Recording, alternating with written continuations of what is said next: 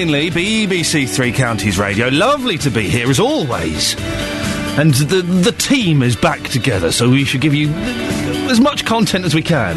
Not saying it's necessarily all going to be golden stuff, but it's going to be pretty good. As always, keen to get your opinions on a lot of the things that we're talking about. I'll give you the contact details in a bit. Some of the stories we're talking about this morning include, as you heard in the news there, a man whose son was murdered in Hertfordshire has made a new appeal to find his body. We hear from the father of Murray Thompson, Tony Thompson, later on in the show. Train fares across the UK are set for a rise today. Well, that's nice, and Happy New Year! Oh, lovely! Our reporter, Jane Killick, will be speaking to commuters in Bedfordshire. And a survey of teachers says over half rate their morale as low or very low.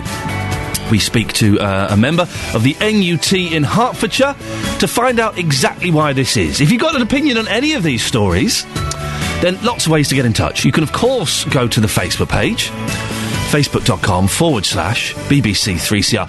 Always good to go there and have a little Barney. Nice to have a little argument. Play nicely, don't be rude, but you just got to argue with some of the listeners. You can see why I enjoy it so much. You can also send us a text. 81333, start your text 3CR, and the best way to get in touch is to give us a call. And at the start of the show, look, all of the lines are free. So book your space now. 08459 455 555. 08459 455 555. BBC Three Counties Radio. A couple of other things. We may also talk. We may do astrology today. If you heard yesterday's show, it was my rant. The Daily Express continue to milk this stone of nonsense. Again, that sentence makes no sense. But astrology, I don't get it. We're going to try and get Russell Grant on the show today. If we can't get him today, we'll try and get him for tomorrow. But if anybody can phone in and defend astrology, makes no sense whatsoever. It's nonsense. 08459 455 555. And when do you start to feel old? This is particularly pertinent with me. I turn 40 this year. Yeah, I know. Don't laugh. What are you laughing for? Why is that funny? The young lady next door who's barely seen the dark side of 20. Yes, I turned 40.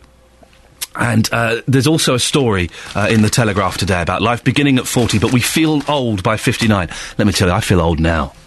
When do you start to feel old? 08459 455 555. We'll talk about that a little bit later on in the show. Now, a man whose only child was murdered in Hertfordshire has made a new appeal to find the body of his son. Police searching for 34-year-old Murray Thompson found the flat he'd last visited had been used for growing cannabis. One man is currently serving a 21-year sentence for his murder. Murray's father, Tony, has offered a £5,000 reward for information leading to the discovery of his body. Our reporter Victoria Cook went to meet him. It came just as a complete bolt out of the blue. You know, we were just on holiday when we had a phone call to say he was missing, and then we came back and everything took off from there, really. And it soon became obvious that, you know, it was a bit more sinister than he was just missing. So it really, the whole life was turned upside down in an instant, really.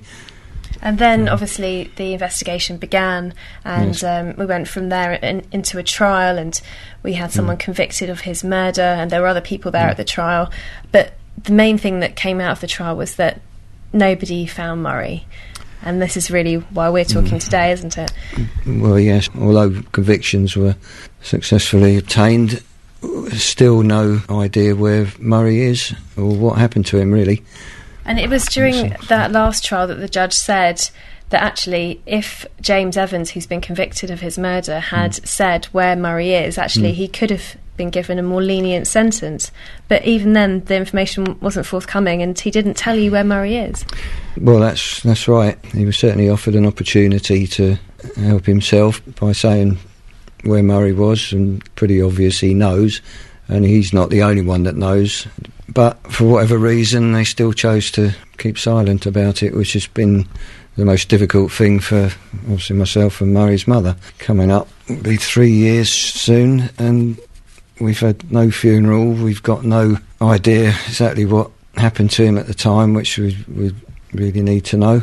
it's just very difficult, and until such times as we can put him to rest properly, what shall we say, the thought process is wild. It's all speculation.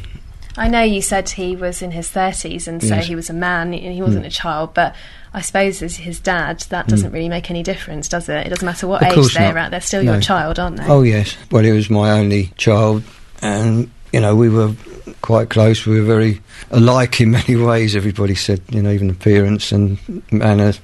He had a lot of qualities that I was very pleased he had, and everybody liked him, and that came across throughout the trials. Now, during the trial, I understand that you learnt about some parts of Murray's life that you didn't know about before, which was in particular his association with this cannabis farm. How did that feel when you learnt about that? Well, obviously it was quite a shock. I had no idea whatsoever. There was no signs from what he told us. He was working in spare time renovating flats, and I'd ask him what he was doing, and that's what he'd tell me, and I had no reason to suspect he was any way involved in any crime whatsoever. I know you want to get more information about what's happened to Murray, any sorts of information at all, and to try and get some of that information for people listening to this, what can you tell them about what Murray was up to? Whereabouts was this cannabis farm, and whereabouts did he live? Where were his friends? What sort of local area do you think people may know more? Well, he'd been living in St Albans for a number of years, a sort of ring of friends in everywhere he lived, Hemel Hempstead and obviously Kings Langley, where he was born and brought up. They're probably the three main areas, and Watford, some association in Watford, which is where the premises were. It turns out that he had some association with. This wasn't just a small little operation. There was several people involved, and maybe some of them are still walking about and carrying on their business. Later on, we'll be speaking to Hertfordshire Police to find out how the investigation into finding Murray is going. So, yeah, I turned 40 this year. No, I know. And Blondie still sounds like a fresh young band to me. That's how old I am. That's how... I've been practising, kind of getting in the mood. The last 18 months or so, or year, I've been saying, I'm nearly 40. I'm nearly 40. So it's not such a shock to the system. But I'll be honest, 2013 holds very little that excitement. But we're moving house. My boys are 3 and 1 in January. That's great, fantastic. After January, it's all downhill. I become an old man. And Richard, who's producing the show today, said, are you going to have a party? And I don't like birthday parties. I never celebrate birthdays and never do it at all. But this year, I have said to my wife, I want her to throw me a surprise birthday party. I want it to be one of those parties where I walk into a room and it's dark and the lights go on and all my friends are there going, surprise! And I'm like, oh, you guys! Who? Did you sort... Oh, God! Come on! I want that to happen. And I've been saying this to her for the last 6 months. And I want it to be fancy dress. I hate fancy dress as well. I hate it. But I want a fancy dress surprise party with a live band, right? And if she doesn't do this, I'm going to be so angry and so disappointed. Could be single by the end of the year. There we go. Very exciting indeed. 08459 455 555 is the telephone number if you want to give us a call. When do you think you get old? When do you start feeling old? I'm a little bit nervous. 2013, I turned 40. Oh dear. Did you get some good books over Christmas? I got the Pete Townsend autobiography. Oh, it's a cracking read. I haven't got to that bit yet. I'm looking forward to getting to that bit. It's a cracking read, though. He's kind of quite an rock and roll star. He's talking about how he's travelling the world and doing lots of drugs and alcohol and booze and things like that, which are very naughty, but that's what we expect our rock stars to do. And then he goes to see Cats, and he says, yeah, and that Bonnie Langford was giving me the eye. Well, it's Bonnie Langford! You're Pete Townsend from The Who, she's Bonnie Langford from Just William. For goodness sake, it's a brilliant read, though. I've got that, and I've got the Neil Young autobiography as well. I'm an old head at heart. I don't mind. Looking forward to that. And so, anyway, sorry, just going off on a slight tangent there, just celebrating the magic. My little treat. I'm so nearly 40. I'm saying this stuff and thinking, yeah, I am an old man. My little treat at the moment is going to bed a bit early. I was in bed at 10 to 8 last night and reading 2 chapters from the Pete Townsend book. And that's all. Because I could read it all in one go, but I don't want to finish it too quickly. So 2 chapters... Have a little look at what the next chapter's about, then close it. That's my little treat. Now, here's some good news. Train fares across the UK are set for a rise today, especially off-peak prices. Isn't that wonderful? Yep, it's the 10th consecutive year of above-inflation fare increases. The average season ticket goes up by 4.2%, and some tickets will rise by more than double that amount. Campaigners and unions say the government is pricing ordinary people off the railway. So how difficult is it becoming to afford your train fare?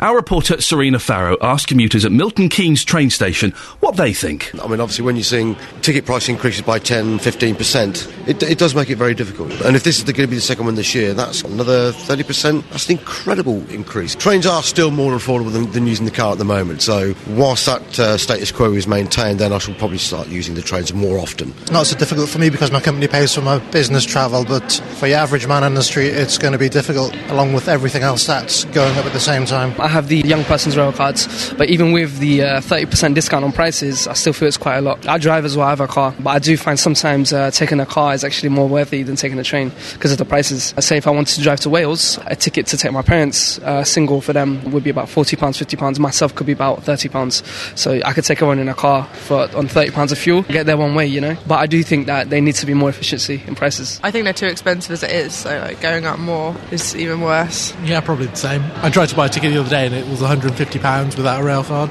Would have been ludicrous otherwise, so... I tend to book in way in advance now, so you get better prepared to make sure it doesn't get you. Like, I've just come from Birmingham, it's only cost me £7, but if I'd have bought it today, I hate to think what it would have cost me. It's not too bad, it's just I don't think it's worth the actual money. Trains are full, standing room, there's never enough seats, but it's just uncomfortable. For the money you pay, the service is not quite good enough. Well, joining me now is Martin Howard, Secretary of Saunderton Rail Users Group.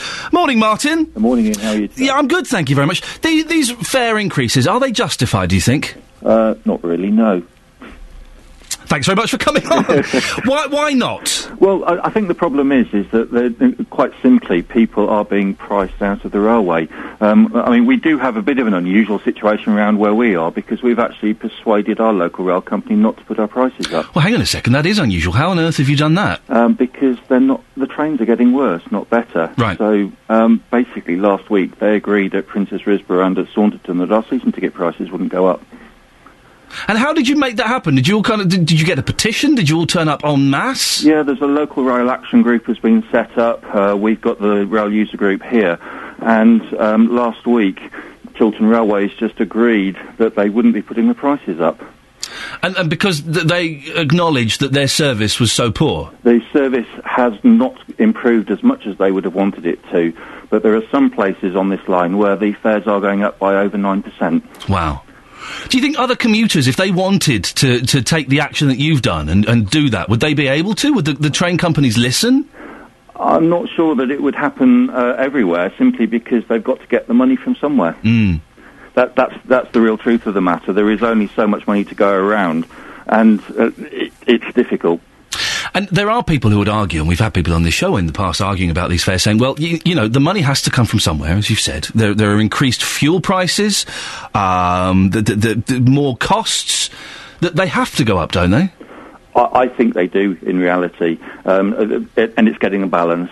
I think part of the problem is that the way that they set the prices is just so complicated that people don't understand what is going on.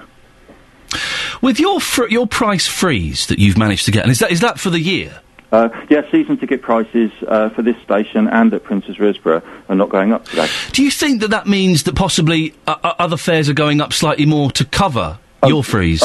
Well, not as a direct result of it, because it's just a massive, big, complicated formula that they use.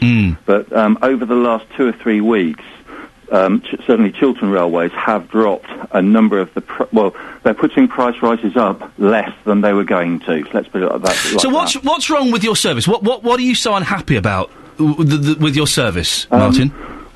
From the beginning of December, they broadly halved the number of peak hour trains from our station. That's not good.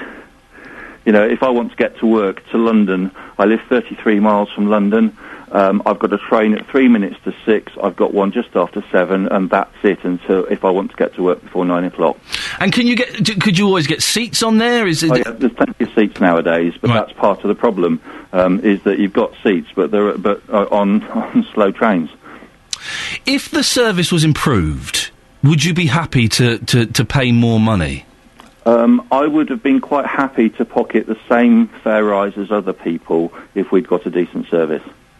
And have your train companies said they're going to improve the service at all, or...? No, that's why they've frozen the prices, because there's no prospect of it happening. OK. Martin, listen, thank you very much indeed. Martin Howard, Secretary of Saunderton Rail Users Group. Unique, I suggest, in that the train fares haven't gone up, they've frozen. A lot of them got together, went to the train company, said, your train service sucks. I said, sucks. And they went, yeah, actually, you're right, fair play, we won't put the prices up. I can't imagine that happening anywhere else. 08459 455 555. Have you bought a new season ticket? Have you gone into work today or used the trains and been shocked by the price increase? Do give us a call, 08459 455 555. You might be one of those people, and we have had some calling in going, well, do you know what, actually? I think that the trains are quite fair. I don't mind paying a bit more. That's how these things work. It's inflation. We have to do it. Do give us a call. Call 08459 455 555. 08459 455 555. BBC Three Counties Radio.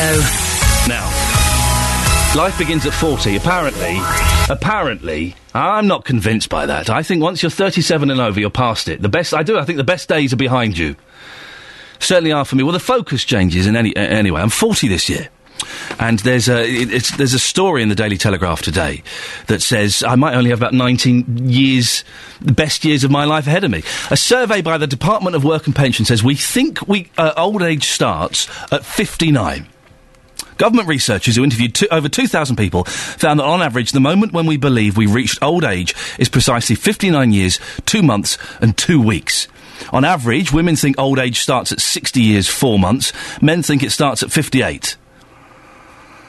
Under 50 said old age begins staggeringly early at just 46. Oh, my God. It's all downhill from me. OK. When does old age start? That's the question. When do you get old? 08459 455 555. I know we have a lot of slightly older listeners, shall we say. Heritage listeners. It's a good phrase. When did old age start for you? Or maybe it hasn't. 08459 08459. Can you hear me? 455 555. When does old age start?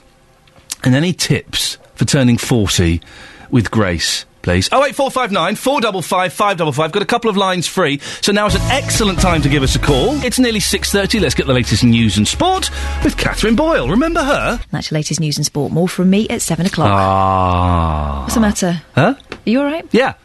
Are you all right? Yeah, fine. Yeah. Did you have a good Christmas and New Year? I had a lovely Christmas and New Year. Excellent. Did you miss me? Yes. Is that the answer you wanted? Without being sarcastic and a bit more convincing? Yes. Good. Very much. We'll try again in an hour, OK? Thank I'll you. practice. Thank you. Across beds, hearts and bucks, this is Ian Lee on BBC Three Counties Radio. Lots coming up in the show this morning, including teacher morale is at an all-time low, rail increases, and when do you get old? When do you get old? 08459 455 555. Now, the National Union of Teachers claims that there is a crisis of morale in their profession at the moment. Over half of the 800 teachers surveyed rated their morale as low or very low. Well, Frank Brainey is the Divisional Secretary for the NUT in Hertfordshire. Morning, Frank. Good morning. Why is teacher morale seemingly so low? Because teachers seem to be the chosen ones for any sort of new initiative that demeans your working conditions. But a lot of people could say that, though, couldn't they? Doctors could say that, and nurses could say that, and everybody could say that at the moment, couldn't they? Yeah, but I think with teachers it's more extreme, because everyone went to school, so they all feel like experts and have an opinion on how education should go. But we should have opinions on how education should go, shouldn't we? We should, but it should be based on training and experience. Well, not necessarily. As a parent, I have no training or experience, but I feel I have a good idea of what I want from teachers and from schools. Yeah, but I think you also have a good idea of you've been with your children for a long time and you picked up an awful lot of experience by bringing them up. Are we seeing a decline in the number of people applying to be teachers at the moment? No, because of unemployment, there's still plenty coming in. They just don't stay very long when they get there. How long do they stay? About 50% have left within 2 years. Wow. And why is that specifically? You say it's because of the way the government are treating them. What specific reasons are people giving for leaving so quickly? Right, well, the whole barrage. I mean, one is unreasonable expectations. Second one is ridiculous working hours. Third one is no career development because people are being frozen whereas they used to progress. So a lot, and then the pension's being taken, and we've been in a pay freeze for quite a while. But Frank, again, that's happening to everybody. That's not just teachers, is it? Well, if you see everyone suffering, you do something about it. You don't just say, well, it's okay, let's just carry on because everyone else is suffering. So we don't all come down to the lowest point. Well, what are you doing about it then? Right, well, we've been marching in London, we've been sort of writing to MPs, we've been recruiting, we've been trying to join with other unions so as a collective action, and people can actually start respecting different careers and valuing them rather than things that seem not to serve society. Things that serve society should be looked after and developed. To be honest, Frank, you still got people leaving after a couple of years. If they haven't got what it takes to withstand more than 2 years, good riddance to them, surely. Well, fair enough. I mean, if they're not up to it, but the selection processes are quite good now. But the problem is the expectations for what you're going to achieve with the children is ridiculous because they make it so that it's impossible. Every child should make good progress. Every child should get a good education, but there are limits. And I think ignoring those limits and pretending we can ever increase is not reality. How much do teachers earn? A young teacher coming in probably on about 25,000. And what could that go up to? If you're a head teacher, you might be write your own wage if you're in an academy. Really?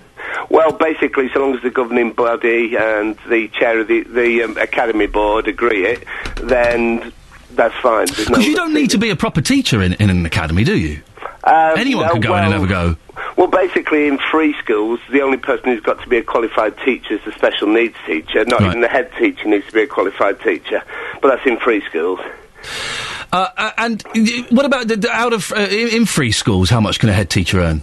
Again, there's no limit. It's basically whatever the board of trustees of the free school wish to pay. That's something to aim towards, isn't it? Well, not everyone can be a head.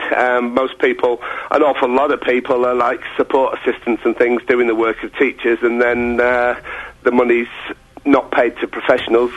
And then it's only a matter of time before you buy things off the internet rather than preparing your lessons and teaching to suit the needs of individual children. How is this going to affect the kids? Right, well, deterioration in the quality of teaching, because if you don't get people that stay put and gain experience, then what you constantly get is a massive turnover of keen enthusiasts who haven't got the built-up skills that take years to achieve. Well, then surely, Frank, you say that the screening process is very rigid, but obviously it isn't. If people are lasting 2 years, and they're, as you say, keen enthusiasts, and they're kind of coming and going, then there must be something wrong with the screening process. Well, I would say the people they select are actually very good, but they haven't got the staying power. They can't stay for that amount of time because it's unrealistic and it's unsustainable. Well, but then that should be explained to them at the very, very start, shouldn't it? Well, we're even in a position now where with our local authority cuts, instead of having large numbers of people to support, there's now 1 or 2 for the whole county. So when they do get into difficulties, support is through the unions more than through the county. Listen, Frank, I'm a big fan of excellent teachers, and I remember a handful of excellent teachers who were inspirational, who were creative in the way they taught their respective subjects, and they were wonderful. I remember a handful. I remember far more teachers that were rubbish. Yeah, but the thing is, I think what you've got to look at is, in the past, education was very different. Now I would say the standard of education is incredible, but it's not valued, whereas in the past a good teacher was valued tremendously. Are there going to be strikes, Frank? Yes, there will, because basically people have been pushed into a corner. Their job career, their pensions have been taken and reduced, and the whole life has been made much more unpleasant and unsustainable. When do you think we could start seeing these strikes? In the spring, probably March, January, March, April time.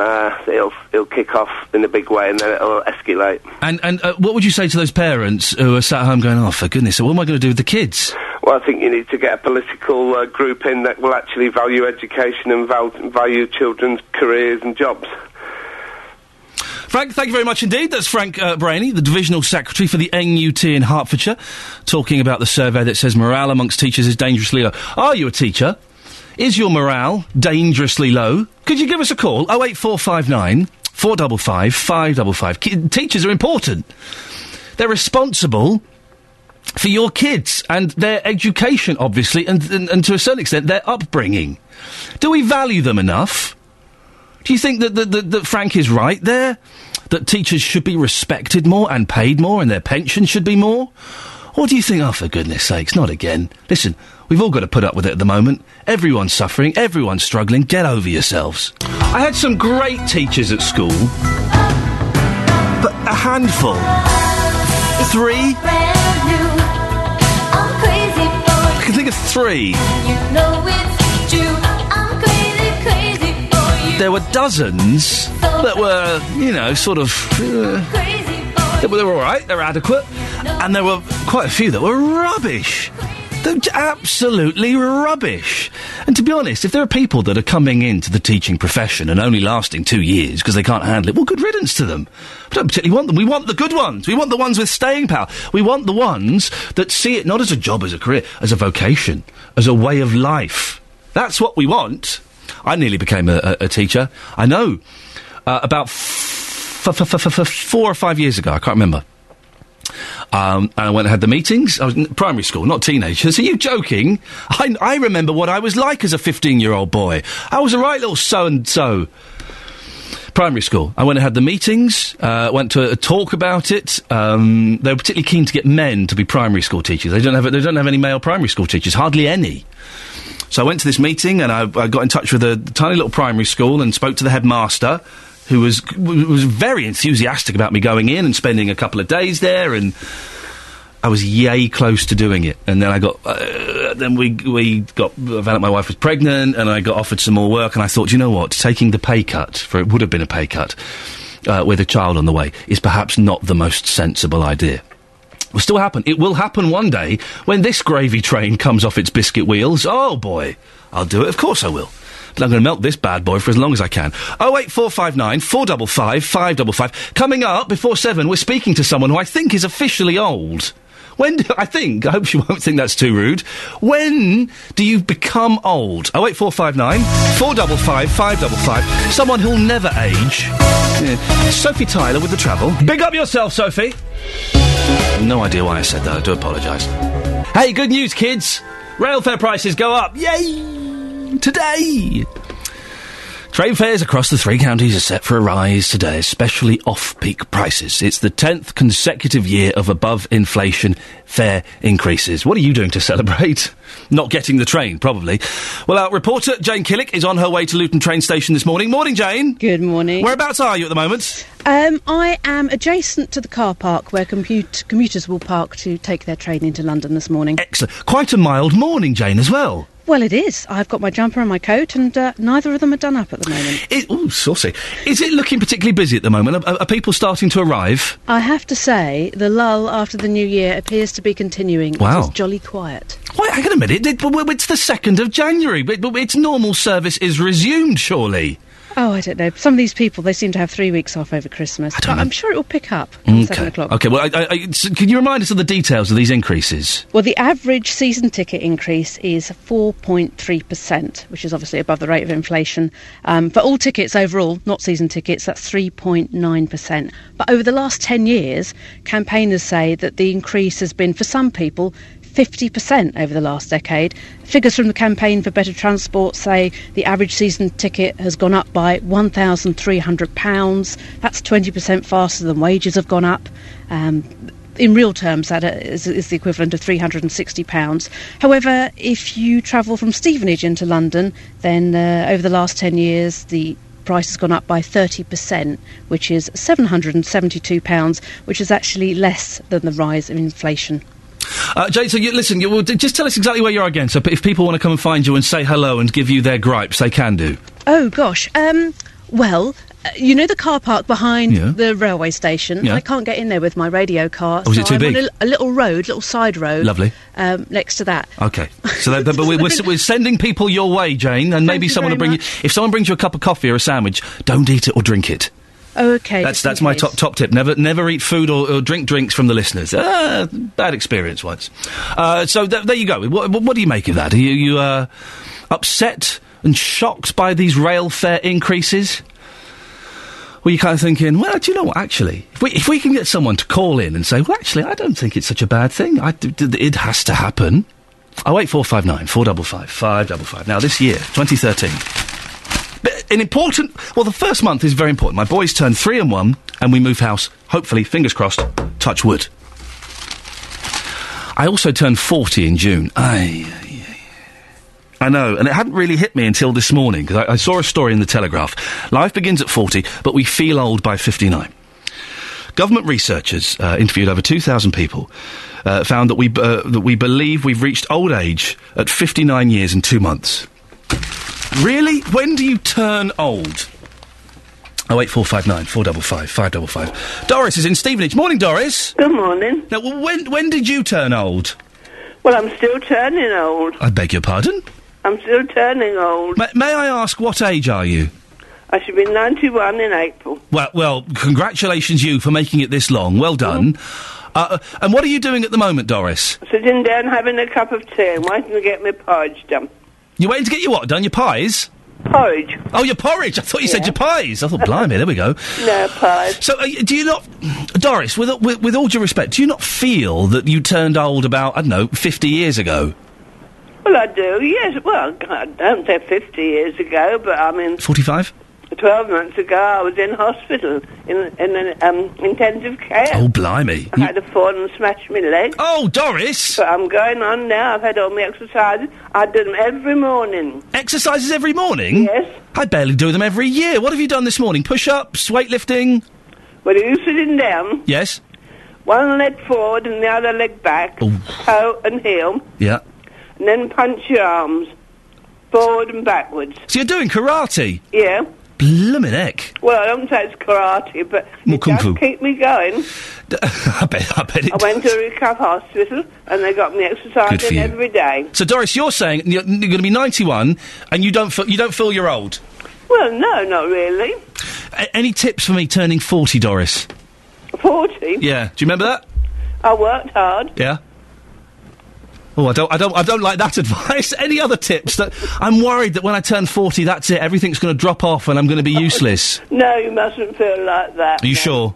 No, you need to keep exercising. Doris, listen. Heel, toe, and punch your arms forward and back. I will do that, and Doris. Up and down. Yes. Thank you so much for calling. Have a lovely day. Happy New Year to everybody. And you too, my dear. Enjoy your porridge. 08459 455 555. When do you start to feel old? Sophie? Yes. When do you think you turn old? I know you're still a sprightly young thing, but when do you think you turn old? Not till about 65 or so, I'd say. You've offended most of our listeners. Thank you, Sophie. Okay, so Sophie thinks 65. I'm thinking 40. We had a caller then who's going to be 91 this year, doesn't think she's old yet. When do you turn old? We'll discuss more after the latest news and sport with Catherine Boyle. She's old. So, Catherine. Yes. When did you turn old? When pop stars started being a lot younger than me. So, in the late 70s? I was only born in the late 70s. Yeah, that's what you say. Showbiz. Born in the late 70s. Morning, dear listener. This is Ian Lee, BBC Three Counties Radio. We're back to normal service. It's the 2nd day of January, 2013. Lots going on. We'll be talking astrology later on. Yes, I know. It really does get my goat. How can people believe that planets and stars affect our health? I'll read you my health for 2013 from the Daily Express later on. It's ridiculous.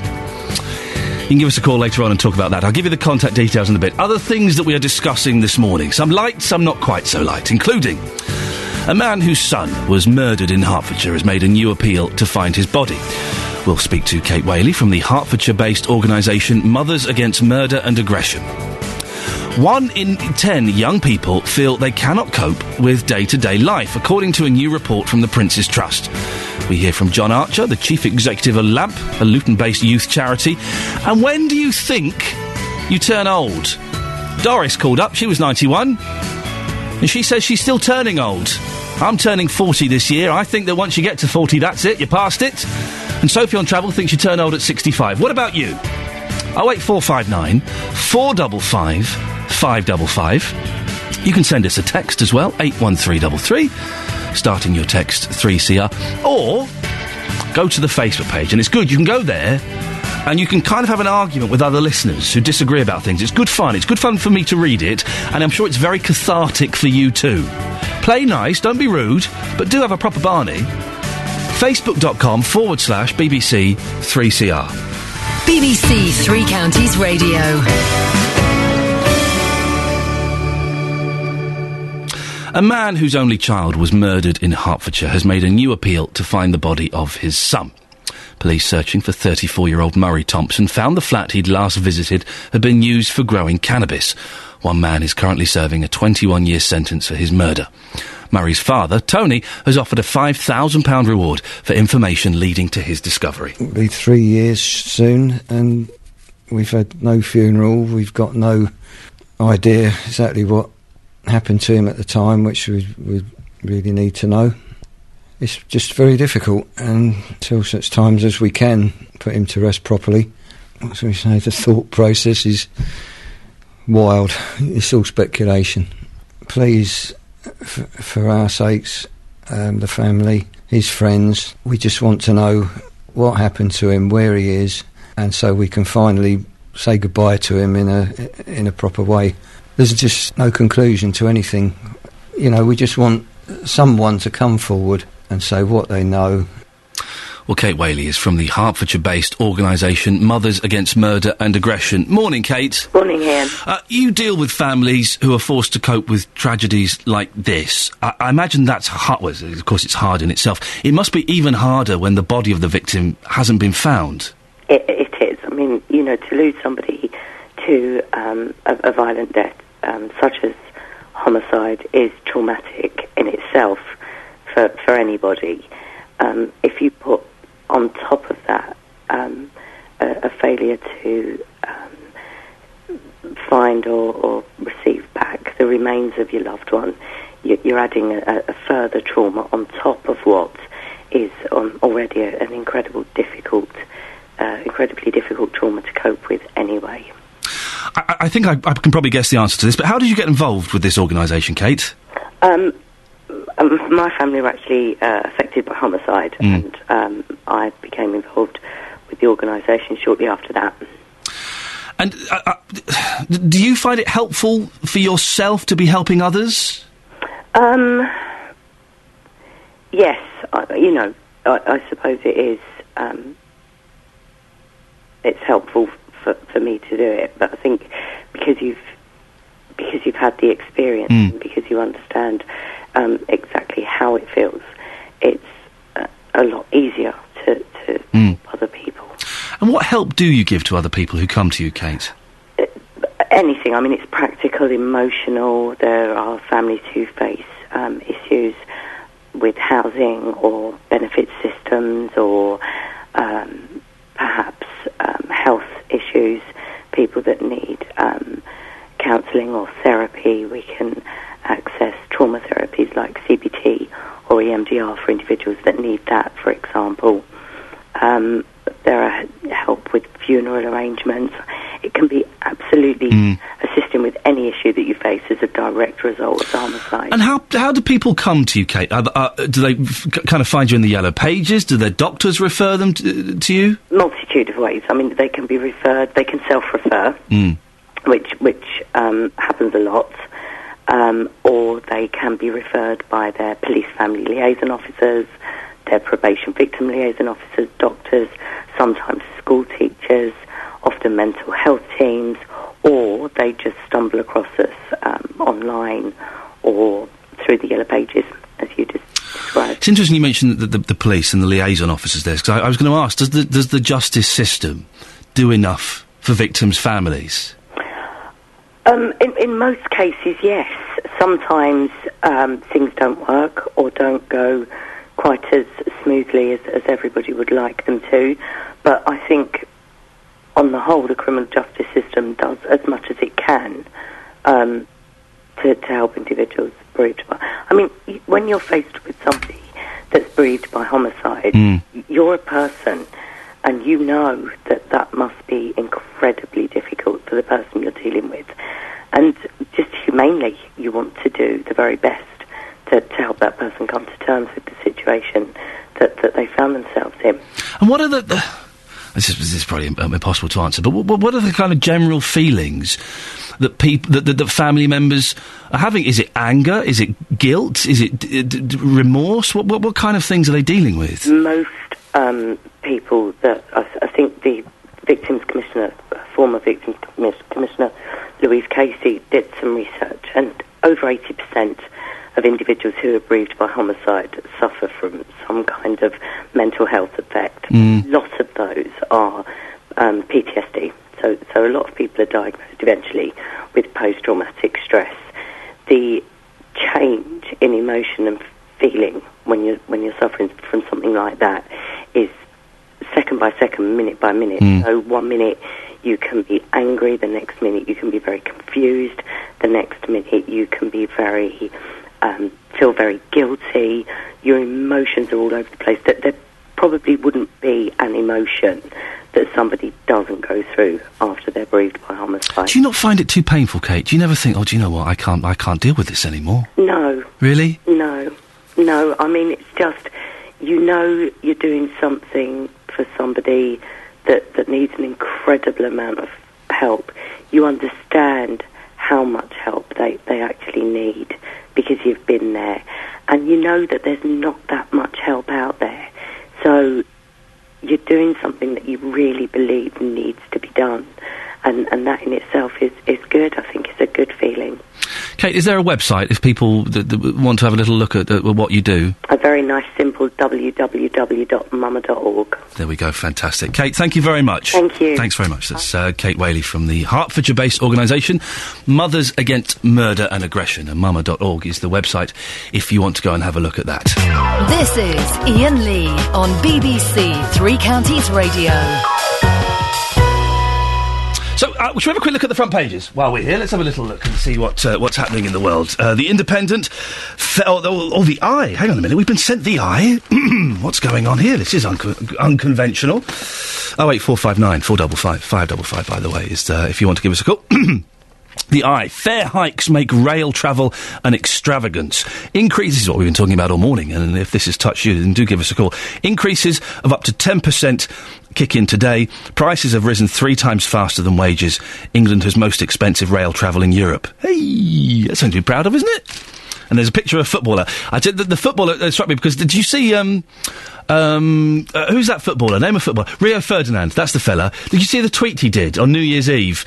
Spare a thought for me and the boys going to bed early while you're out celebrating. #LoveTheGame. And someone replied to him, yeah, spare a thought for everybody who's not earning £80,000 a week, you silly sausage. So out of touch with the real world. You spare a thought for us, got our head down. No, we're not celebrating New Year's Eve. You're getting 80 grand a week? I would go to sleep on New Year's Eve for 80 grand a week. The Guardian. Police watchdog. Hillsborough will be our greatest challenge. IPCC. Chief says inquiry, more testing than any previous high-profile cases. And look, there's a picture of idiots going for a swim on New Year's Day in Scotland. And they are idiots. Why would you do that? That ridiculous... Oh, I know what. It's New Year's Day. Let's go for a swim. In the river. Don't be so stupid. Look, they're freezing. Of course it's freezing. It's New Year's Day, and it's in Scotland. It's going to be cold any time there. Ridiculous. I hate all that nonsense. The Times. Companies pay MPs in lobbying free-for-all. Oh, what a surprise. MPs and peers have received hundreds of thousands of pounds from arms manufacturers, pharmaceutical companies and foreign governments to sponsor parliamentary special interest groups. Anyone surprised by that? Anybody here surprised by that in the slightest? No, of course not. Let's have a look. All over the place. The Telegraph. £100,000 payoffs for council chiefs. Councils have given payoffs of £100,000 or more to 135 officials leaving their jobs in the past year. Ministers told local authorities to end the culture of eye-watering compensation packages of up to £420,000 for former bosses. An Afghan warlord. Prince is a jackal killing innocents. Prince? Oh, Prince Harry, I see. Second, I thought it was the pop scene. The Daily Express, millions will get pensions boost, surging share prices behind new windfall, and they're still carrying on this nonsense. Your stars for 2013. Free inside, astrologer Laurie Reed's guide to how you can improve your health this year. I'll read my health stars later on for 2013. It's ridiculous. A 9-year-old could have written it. And The Sun... Massacre guns on sale in the UK. School Slayer weapons are legal here. Ripper Street continues Sunday at 9 on BBC One and BBC One HD. That's a jolly little trail, isn't it? First thing in the morning. Ripper Street. Oh, Happy New Year. 7:15. How are the kids? Now, rail campaigners say they are holding protests at stations throughout the UK against the rising costs of rail travel and planned cuts to services and staff. They've been organised by the... oh, no, hang on, this is an old thing. What am I reading this for? This is an old line that I'm reading about. The line I should be reading about is about train fares are going up. They're continually going up, and they've gone up again today with some quite high... let's look at one of the front pages of the newspapers, because it's on there. That's an old thing I'm reading there. Look. Fare hikes make rail travel an extravagance. This is the front of the Eye. Increases of up to 10% kick in today. Prices have risen 3 times faster than wages. And England has the most expensive rail travel in Europe. English travellers pay far more than the Welsh or the Scots. Well, joining us now is Murray Brown, editor of the Rail Express magazine. Morning, Murray. Murray, where are you? Are you there? I'm here. You're there, sorry, I had the wrong fader. The train fare's going up. I've been faded. You've been faded back on now, sir, so you're with us. Welcome. Train fare's continually going up and up and up. Why is that the case? I think you can blame the government, because the decision has been made that the passenger has to pay 75% of the operating costs of the trains. Now, what happens is that this is why the fares go up above inflation. Now, the train operating companies were required to increase the price of control fares by 3% above the level of inflation. Now, this means that the average will be just 4.2% from this January. Now, what is interesting, though, is that the firms that supply London and the South East, for instance, our own First Capital Connect, yes, and Greater Anglia and, say, South Eastern, they are already meeting 80% of the costs of the train fare. Now, you can then ask, why on earth are the fares in this part of the country still going up? The answer is, dear listener, that it is to subsidise the rest of the country. What? How is that fair?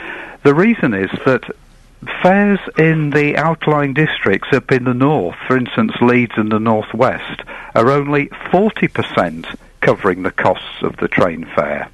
Now, in Scotland, it's even worse because it's only 25%, a quarter of the cost of running the trains. So, in effect, we are subsidising the rest of the country. Now, at least the government last January decided that this was just too onerous and actually scaled it back to 1% above the retail price index. But it's not good for us in this part of the country. So are we subsidising, like, Newcastle and Scotland? Indeed. That is exactly the case. Now, you could then ask, why does it cost so much to run the railways? The government has indeed asked that very question and conducted a very extensive report by Mr McNulty. It's known as the McNulty Report. Yeah. And he's identified several billion that could be cut off the cost of running the railways. And in fact, the whole of the rail industry is now trying to do just this. There is a huge amount going on to try and see, can we bring the price down of running our railway system? What can be done to bring the price down? What do we need to do then? Apart from changes that you've mentioned there about the government, what else can be done? I think it's inefficiencies which will be eradicated, far more closer cooperation between Network Rail and the train companies.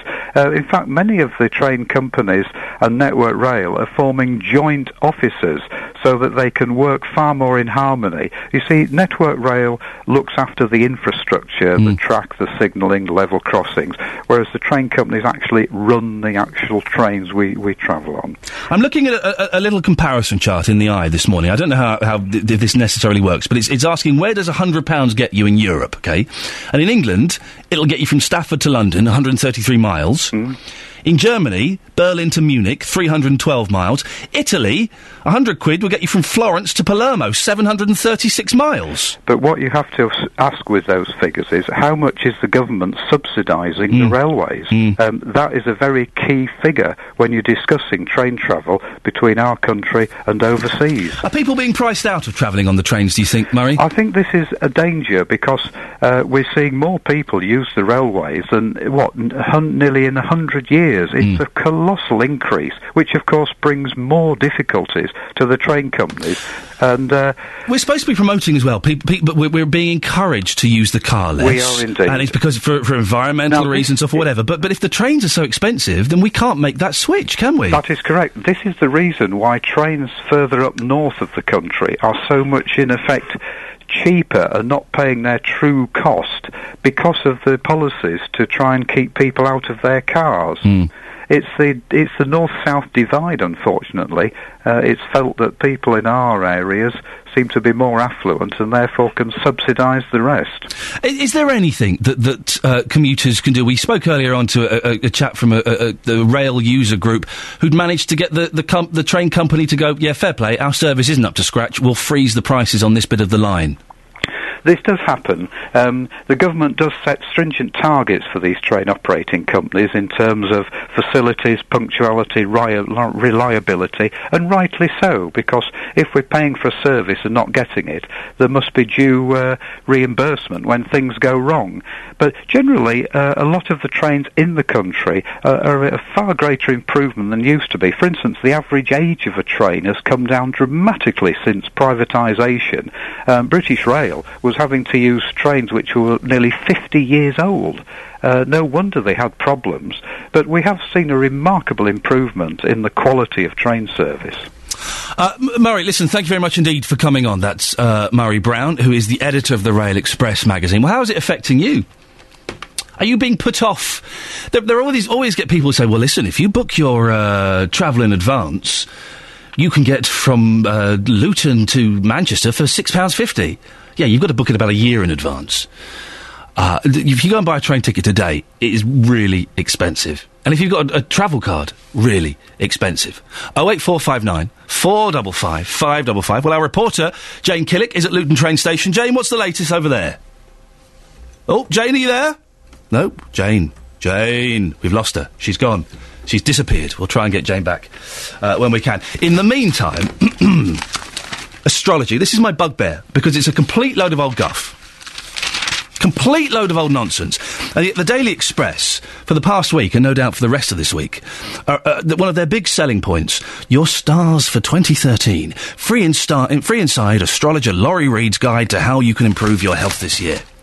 So we go to her stars to find out how I can improve my health this year. I'm a Gemini, by the way. That's a June the 9th, 40. Hey. So listen to this, right? It could have been written by a 9-year-old about anyone. All those good intentions to get fit after... This woman's been paid for this, by the way. All those good intentions to get fit after Christmas will evaporate after a few weeks as your resolve melts. Well, that happens... Sorry, that happens to everybody, doesn't it? That's hardly surprising. She then qualifies it with, that's hardly surprising with Jupiter, the bon vivant of the zodiac, in your sign until June. There's a bon vivant of the zodiac? Really? Laurie Reed. There is an irresistible force that helps you pile on the inches. Yeah, it's called food. As you work out, play sport, run, jump or dig the garden as part of your exercise regime, pay extra attention to your muscles, knees, bones and joints, as all are vulnerable areas for this year. They're vulnerable for anybody who runs, jumps, does sport or does digging in the back garden. They're all vulnerable. it's doubly wise to visit the dentist regularly and to protect your skin when in the sun. Oh, come on, Laurie. Really? You're getting paid money for this? Changes are on your horizon, and from now on it's important to work smarter, to think healthier, and to get yourself in a regular, balanced routine. What a load of old guff. She then encourages me at the bottom. Find out more? Call Laurie Reed's Year Ahead Astrology line. Calls cost £1.50 a minute. No, I'm not going to do it. It's nonsense. It's utter nonsense. Do you believe in this guff? Really? 08459 455 555. Do you think I'm being a little bit too harsh? How is it possible that planets, like light years away, have any influence on what's going on in my life? Do give us a call. 08459 455 555. I think we can go back to Jane at Luton train station. Morning, Jane. Good morning. What's the latest there? Well, I'm speaking to commuters this morning, and it's quite interesting. I've been speaking to a couple of people who've only just got new jobs. They've just been commuting into London for the last 6 months, which is great. And their attitude was kind of shrug the shoulders. I've got to pay this money to go into work. It's quite a lot of money off my salary, but, you know, I've got to go to work. But I also spoke to a man called George, who's been commuting for the last 30 years, and he says he's seen the price of going into London just go up and up and up over the last 30 years. He pays over £4,000 to get into London, and he says the service is getting worse as well, so he's paying more for what he sees as not a good service. Are there people out there, Jane, do you think, that are reconsidering their work plans and their travel arrangements because of this increase? You've got to work, haven't you? You've got to get into work. I mean, these couple of people who've been commuting into London for the last 6 months, they've got to go to work. They've got to earn some money, and it's really the only way to do it. I mean, if you're going to get a car, you've got to pay congestion charge, you've got to pay to park, price of petrol. So really, for a lot of these people, there is no alternative. Jane, thank you very much. Jane Killick is going to be at Luton train station for the rest of the morning. Do go and say hello to her. And let her know what you think. You can also give us a call as well, 08459 455 555. Are you just having to suck it and see when it comes to these train fares? You're kind of going, I've got no choice, really? Or is it pricing you out of your job? You think, if it goes up much more, there's no point in me going to this place. It won't be worth it. 08459 455 555. Right. Let's get the travel news with Sophie Tyler, and I'm going to enjoy a banana. It's not a euphemism. And that's your latest news and sport. More from me at 8 o'clock. Hey! Yes. So, did you have a good Christmas and New Year? Yes. Just because the last hour this didn't really work. Oh, right, okay, we're doing this again, are we? Yeah. Okay. Catherine, did you have a good Christmas and New Year? I did, but I missed you terribly. Oh, yeah. No, that's sarcastic. Right, go on. Wait for the question. Yes, I did. Oh, let me ask. Do it again, then. Did you have a good Christmas and New Year? Oh, thanks for asking. Yeah, I did, thanks. And did you miss me? Oh, I really missed you. Really, really badly. I was gazing at the door, hoping you might walk through at any moment. I was wondering what you were doing 24 hours of the day. That's weird. When we do... Well, what do you want? We're going to do 8:30. Can you try and split the difference between the two? Is that all right? Yeah, all right then. Thanks very much. Across beds, hearts and bucks, this is Ian Lee on BBC Three Counties Radio. Morning! Lots coming up between now and 8 o'clock, including when do you turn old? There's a report out that says that most of us would think we turn old at 59. I'm worried. I'm turning 40. I'm turning 40 this year. It's not something that fills me with great excitement. I think I'm old already. When do you think you turn old? An astrology? Really? In 2013? Are we going to buy into that nonsense? What, the planets are going to... No. 08459 455 555 is the telephone number if you want to give us a call about that. We've got some more serious bits and pieces as well, including this. 1 in 10 young people feel they cannot cope with day-to-day life, according to a new report from the Prince's Trust. The report, based on interviews with over 2,000 16 to 25-year-olds, also shows how more than 1 in 5 young people did not have someone to talk to about their problems while they were growing up. John Archer is the chief executive of LAMP, a Luton-based youth charity. Morning, John. Good morning, Ian. What is LAMP? Just explain that briefly. Okay, very quickly. LAMP is a small charity, looks after 16 to 25-year-old homeless people in Luton. Right. How does a 16-year-old end up being homeless. Oh, how long have we got? Well, as long as we need, because I find that incredible that could happen in this country in this day and age. What the Prince's Trust is saying, I think, has a lot to do with it. Right. A lot of it is to do with family breakdown. The pressure that the economy's under right now, it just gets difficult for families to stay together. It's financial pressure, job pressure, all those sort of things come to bear. So a lot of the people that come to LAMP are coming from families that have such pressure that the children become the casualties of that. Is there not... I might be really naive and stupid. Is there not provision for if a 16-year-old is homeless, is there not... Won't the government do something? Do they not? Am I being stupid? No, you're not being stupid. No, there is something called a statutory duty of care. Right. So from 16 to 18, there's a great department at Luton Borough Council called 16 Plus that look after these kids. Right.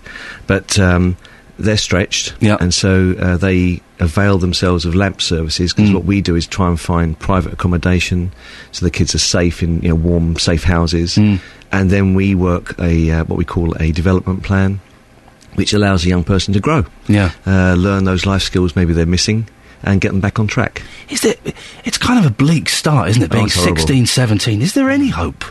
Yes, there is hope. Good. Yeah, definitely.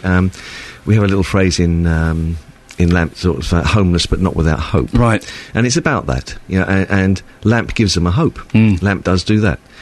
We train very hard. We work our kids as mustn't call them kids. Mustn't call them kids. Yeah, I know exactly. Hate me for that. But they'll start calling you granddad. Do that. Yes, thank you. How old are you? I know. Okay. So they come to us and they respond to some mentoring, some encouragement. We are incredibly non-judgmental. We take them where they are and we try and move them on, which is really what parents should be. I mean, we sometimes see ourselves as surrogate parents to some of these young people. And do they respond to you? Or is it... Because I remember being 16, 17, I don't want to talk to anyone about it, well, I want to talk to you. Yeah. Is there that kind of attitude? Or are they willing to listen and talk to you and take on board your suggestions? Some are, some aren't. It's a normal mix of kids. So some are, relatively hard-nosed and think they know the world. And you've got to break that down and build up a trust and a relationship with them and show them the path they could do, or the alternatives if they don't get their life together. Now this report says that a lot of 1 in 5 young people didn't have someone to talk to about their problems. And I remember, I vaguely remember being 15, 16, 17, and you have the weight of the world on you. It's easy to forget that now, but you have the weight of the world on your shoulders, and you're changing, your body's changing, your mind is changing, you're not quite sure what you are or where you're going. And without someone to talk to, that's terrifying, isn't it? That must be terrifying. You must be in an extremely lonely place. And if you put on top of that the fact that maybe you want someone to talk to, but maybe you've got parents who aren't really that interested in you, it just makes that even worse. It's bad enough, just as you say, being a teenager, sorting out what your body's doing to you, without the fact that maybe your parents aren't as caring as you'd like them to be, or not as understanding. But parents are never understanding to teenagers anyway. No, of course not. You don't understand me! No. But you get to that point. So the young people that come to us normally have that double whammy, that they're in an unstable family relationship, plus they've got no one to turn to. And that's tough. 17-year-old comes to you. What kind of suggestions are you giving them? What kind of advice and help are you giving them? They come to us. First thing we do is we work out where they're going to live, because we don't want people walking around the streets. We don't want people prey to the nasty side of society. And there are 16, 17-year-olds walking around. Oh, yeah, absolutely. I find that incredible. Absolutely. There's a lot of what's called sofa surfing going on. Right, yes, I've heard this phrase a lot recently. Yeah, that's so that's why they're sleeping at mates' houses for a couple of nights. Sleeping at friends' families' houses, but that causes strain too. Of course it does, yeah. So you can do that for so long, but it's not a lifestyle. So we try and get them into an accommodation which is safe and secure, something we can manage with them. Do that.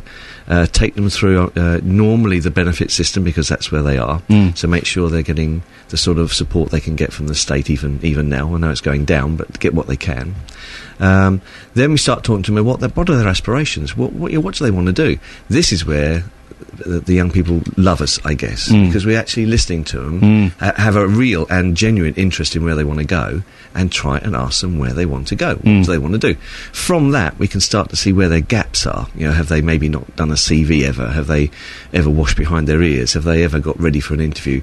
What skills are they missing? And then we try and find places to put that in place. So it's proper practical stuff that you're giving them. It's not pie-in-the-sky nonsense. No. The whole aim of what LAMP does is to make sure that people are equipped to be let loose on society and be able to hold their own in a really tough time in society on their own. Be individuals. So that's what we try and do. We build them up. Do you kind of give them emotional support as well as the practical? Yeah, I scream at them all the time. Good.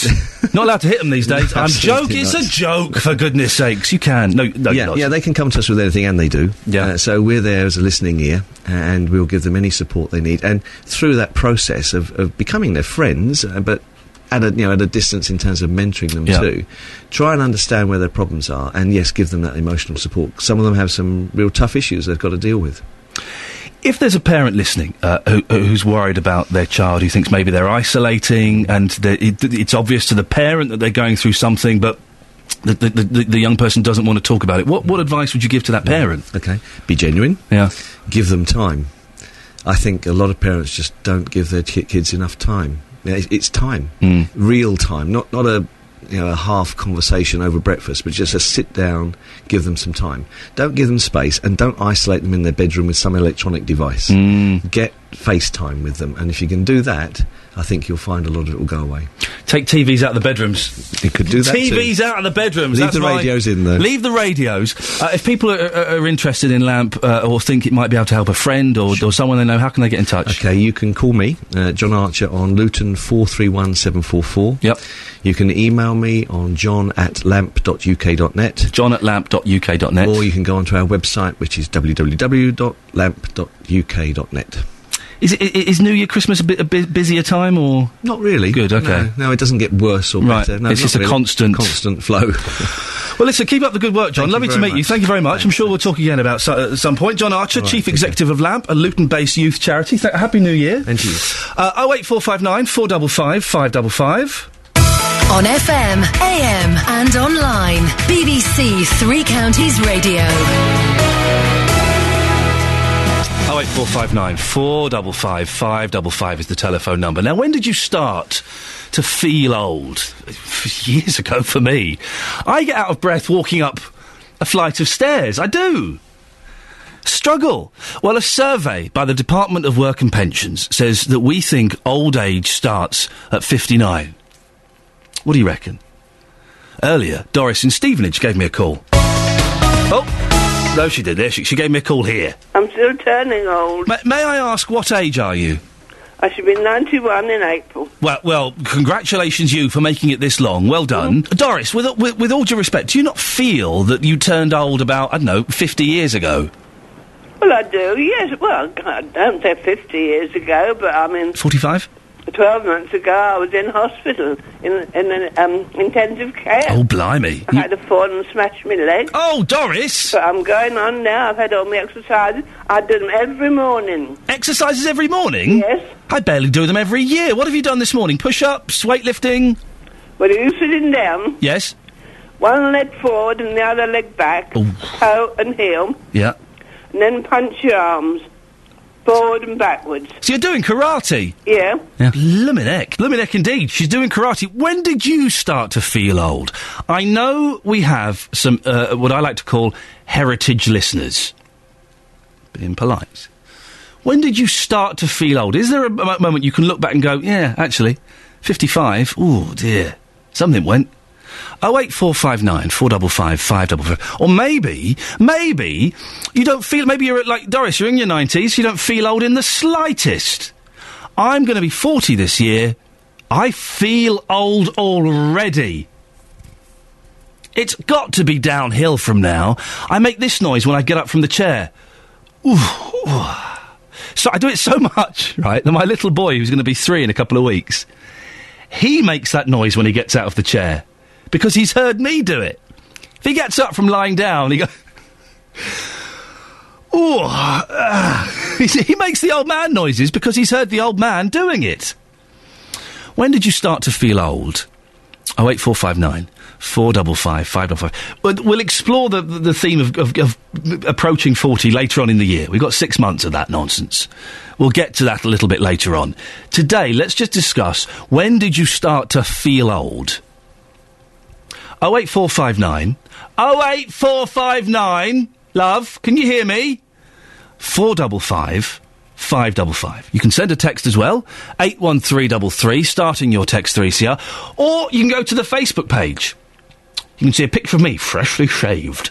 Yeah, the beard's gone. That went the day after I left here for Christmas. It was itchy and I looked like a tramp. The Express and their stars, they love it. Horoscopes.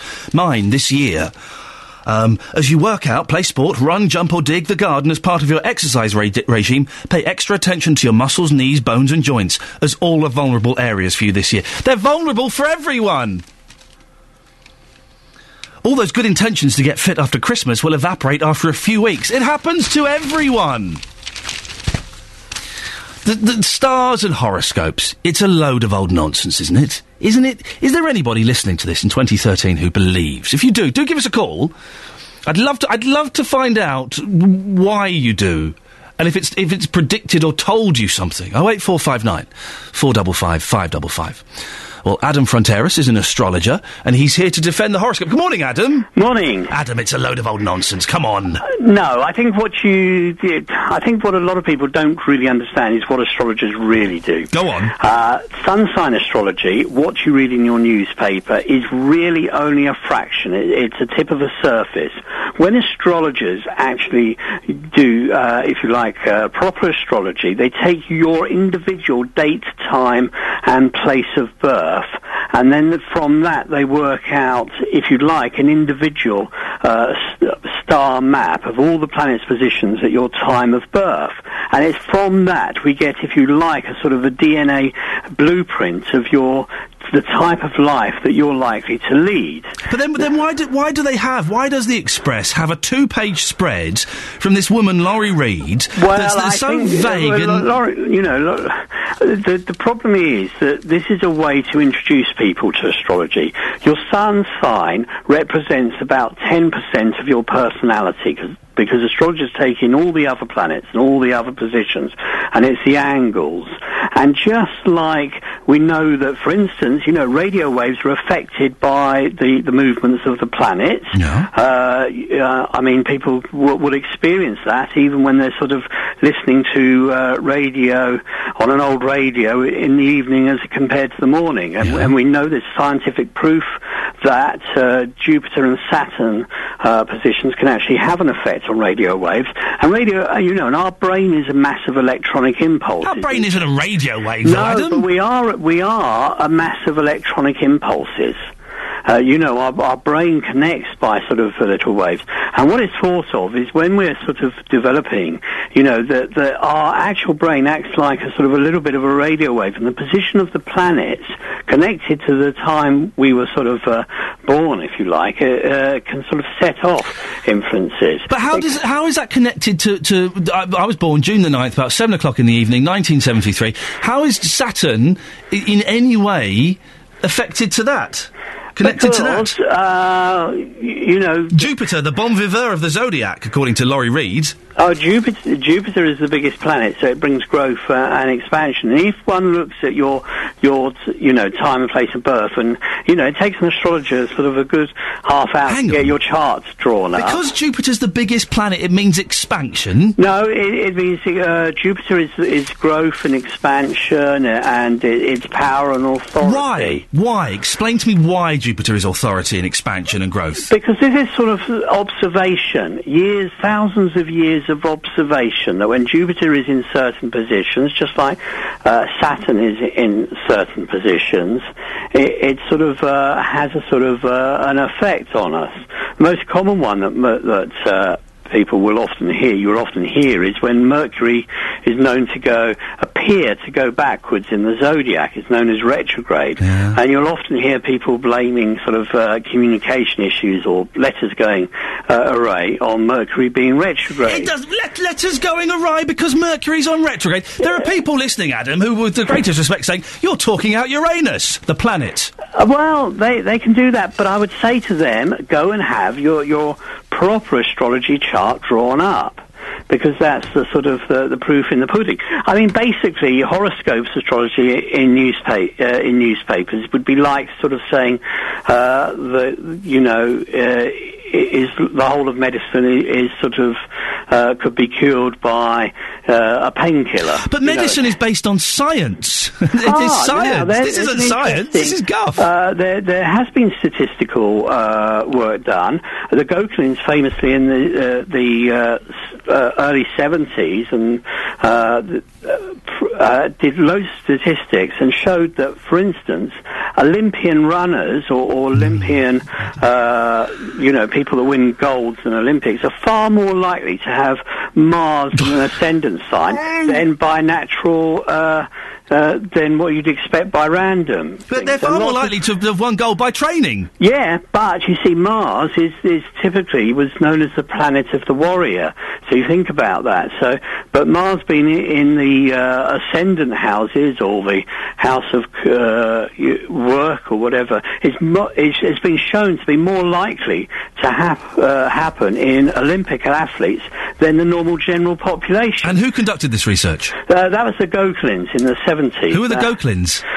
They were French statisticians. Okay. All right. But you will find that there are astrologers. Percy Seymour, who was recently the head of Plymouth University Astronomy, said there was something in astrology. Wasn't quite sure what. There's a lot of money in it. He'd found some influence that the planets had some influences, and he felt that that this could be where he was the one that put forward. Adam, could be where we're running out of time. You defended it well, and you've taken it like a good sport. You'd agree though that the people that call these £1.50 prediction lines, they're suckers, aren't they? No. If they call the £1.50 a line and get through to a proper astrology, they're not. £1.50. £1.50 a minute? Come on, they're suckers, Adam. No, because how much do you charge for your time? Have you got a £1.50 a minute line, Adam? Is that what you're... No, I don't. I don't. You don't indulge? I do work for some of the £1. The point is that you've got all the overheads and advertising, and I wouldn't say that a £1.50 for 20 minutes. Okay, that's £30. You're going to get charged at least for 20 minutes. Right, but you're going to get charged at least that by your garage when you put your car in for a service. I tell you what, no doubt you charge that for when you go out and do a. Let me tell you, Adam. I'll tell you now. £30 for 20 minutes is a lot more than I get paid at BBC Three Counties. Let me tell you that. Adam Fronteras, astrologer, you defended yourself well, sir. Thank you very much indeed. But it's a load of old Rolex, isn't it? I said Rolex. I can get away with that. 08459 455 555. Do you agree with Adam? Do you think it makes sense and you follow it? Or do you think it's a load of old tosh like myself? Now, normally the only cliff at Christmas that I like to indulge in is Cliff Richard. But this festive season there was an even bigger cliff, America's fiscal cliff. But this morning it seems the United States has avoided plunging over the precipice. And many analysts say that's good news for jobs and growth here in the UK. Well, our reporter James Alexander can bring us up to date. Morning, James. What's the latest and what's been agreed in Washington exactly? Yeah, at the very last minute, the US has pulled back from the edge of that fiscal cliff and avoided this kind of double whammy of New Year tax hikes and spending cuts. There have been frantic negotiations on Capitol Hill all over the holidays. Finally, overnight, the House of Representatives voted to back a bill to increase taxes just for the very richest Americans, but more than $100 billion of spending cuts will be delayed for 2 months. And what reaction has there been from President Obama? Relief is the main reaction. This has been seen as a victory for President Obama. He campaigned for the very rich to pay more in tax, and this is what he's got.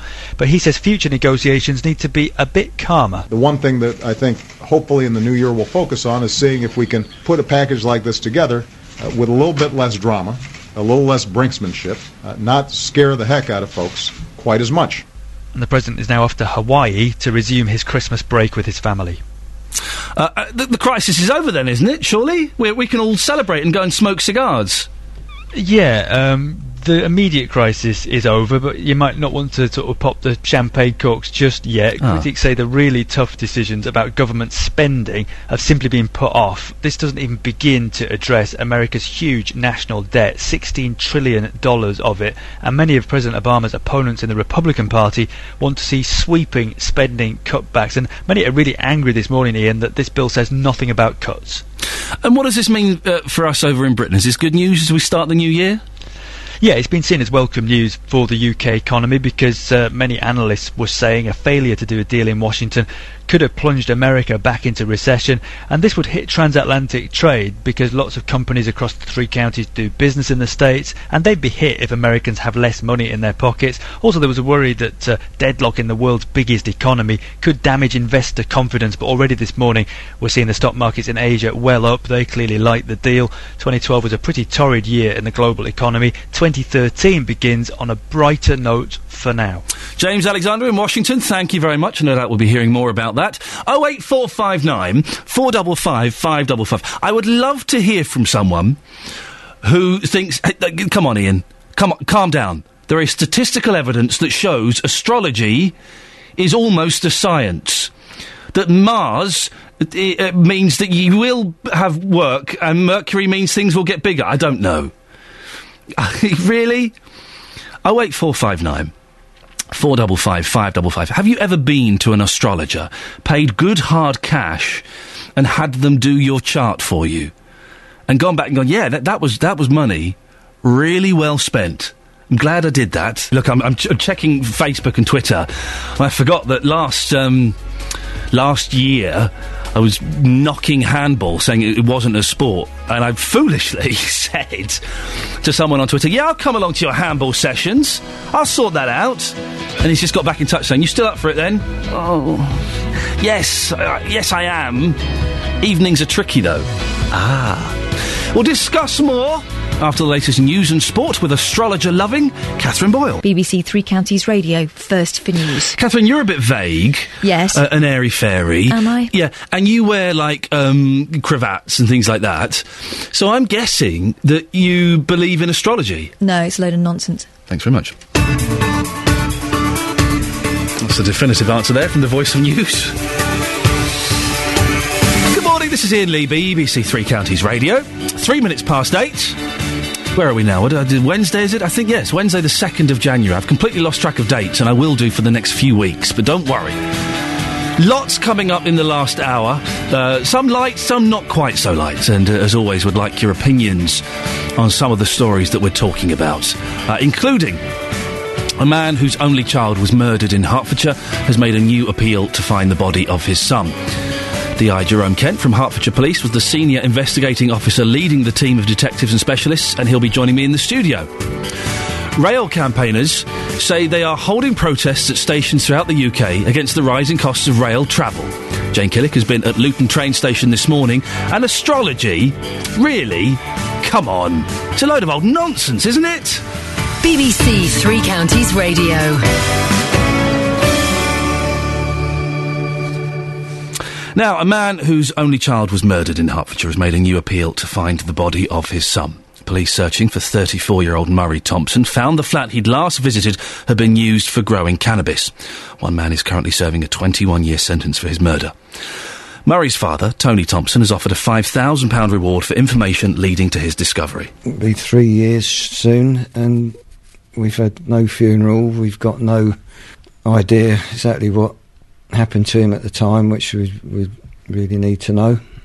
It's just very difficult, and until such times as we can put him to rest properly. As we say, the thought process is wild. It's all speculation.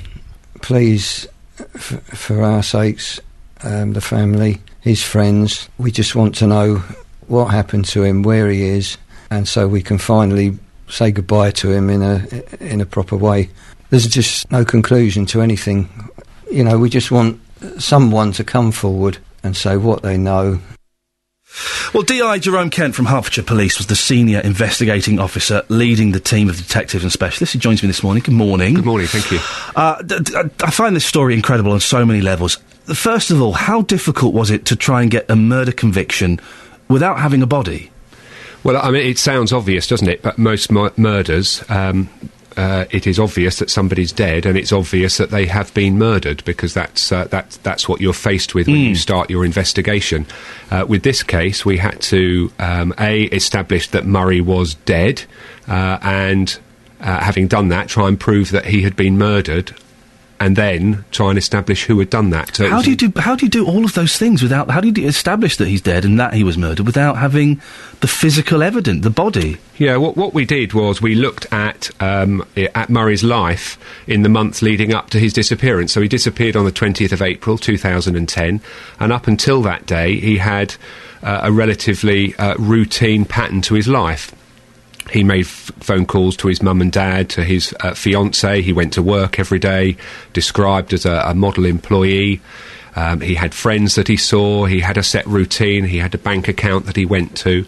And on the afternoon of the 20th of April 2010, all of that stopped. No more calls, no more use of his bank, no more going to work. He was due to see a friend at 6 o'clock that evening. He didn't turn up for that meeting. And he was due to see his girlfriend, his fiancée, at their flat later on that evening. He never went back. He had bought her a ring only a few months beforehand and got engaged, and they were planning their engagement and wedding. And so he had a life ahead of him, and he was planning a life ahead of him.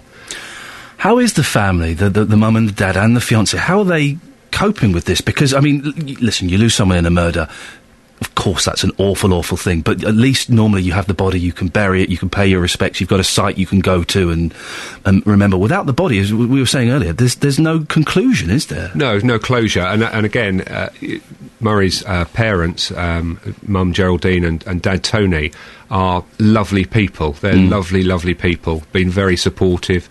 His fiancée, Rachel McDowell, a very, very nice lady, very, very supportive. And it's taken them a long time to come to terms with the fact that their son is dead and that he has been murdered.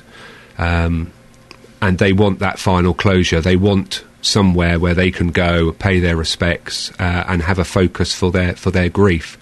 And that's not something we've been able to provide. Have you received any useful information or any leads about where the body might be? Not really, no. The judge in his sentencing remarks said that he would find it incredible if there wasn't more than one person involved in the disposal of Murray's body from the flat. I believe that there were others involved, and I believe that there are others who are aware of maybe not the precise location, but a rough location of where Murray's body would be. And that's all we really need, is a rough location. We've got all sorts of scientific equipment and techniques that would be available for us to search an area, for us to be able to look for disturbance in the ground, for us to be able to look through water to see whether the body was there, and ultimately to give that closure to Tony and Geraldine. Is it? I'm guessing as well. It's unusual for someone who has committed this crime, murder, to keep quiet about the bodies, where the body is as well, isn't it? Is it unusual for them to keep that secret? It is.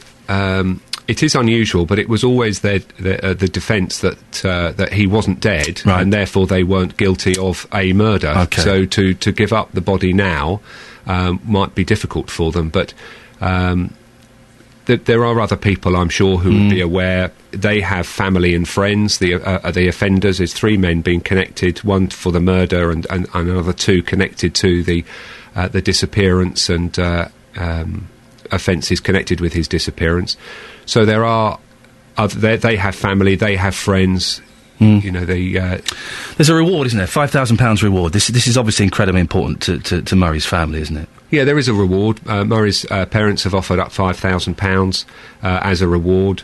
But, you know, I would like to think that anybody who came forward did it for the reasons that there is a mum and dad and a fiancé out there who just want to say goodbye to their loved one. If anyone's got any information, well, how do they get in touch? Yeah, there's a number of numbers that I can give.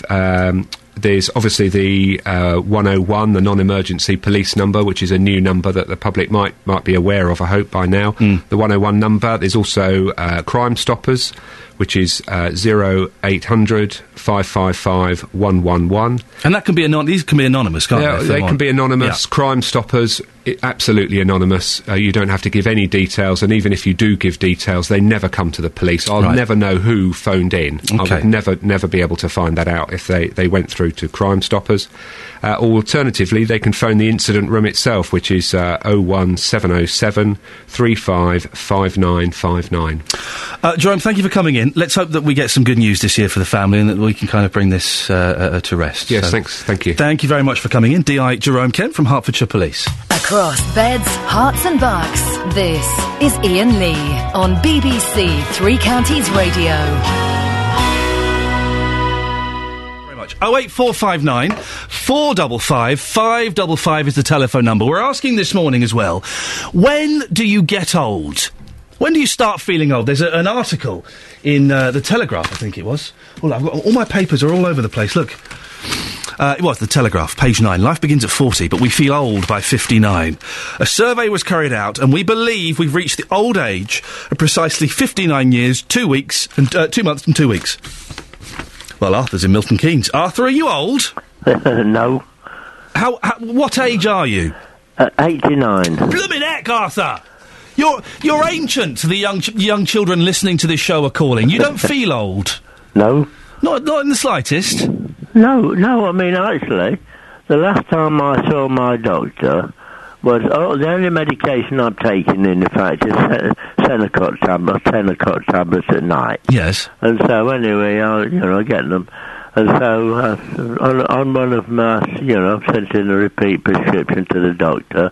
And one time on it, he said, would I go and see Dr. Hush? Yes. And so I did. Dr. Hook? The reason she wanted to see me was such a long time since she's seen Were you in love with a beautiful woman? Hey? Sorry, yes, go on. She went to the doctor to see Dr. Hook, yes? Yeah, Dr. Hush. Dr. Hush, right, yes, sorry, yes. And so she had to see me because it was so long since she'd seen me. She wanted to see if I was all right. Want to check you were still alive.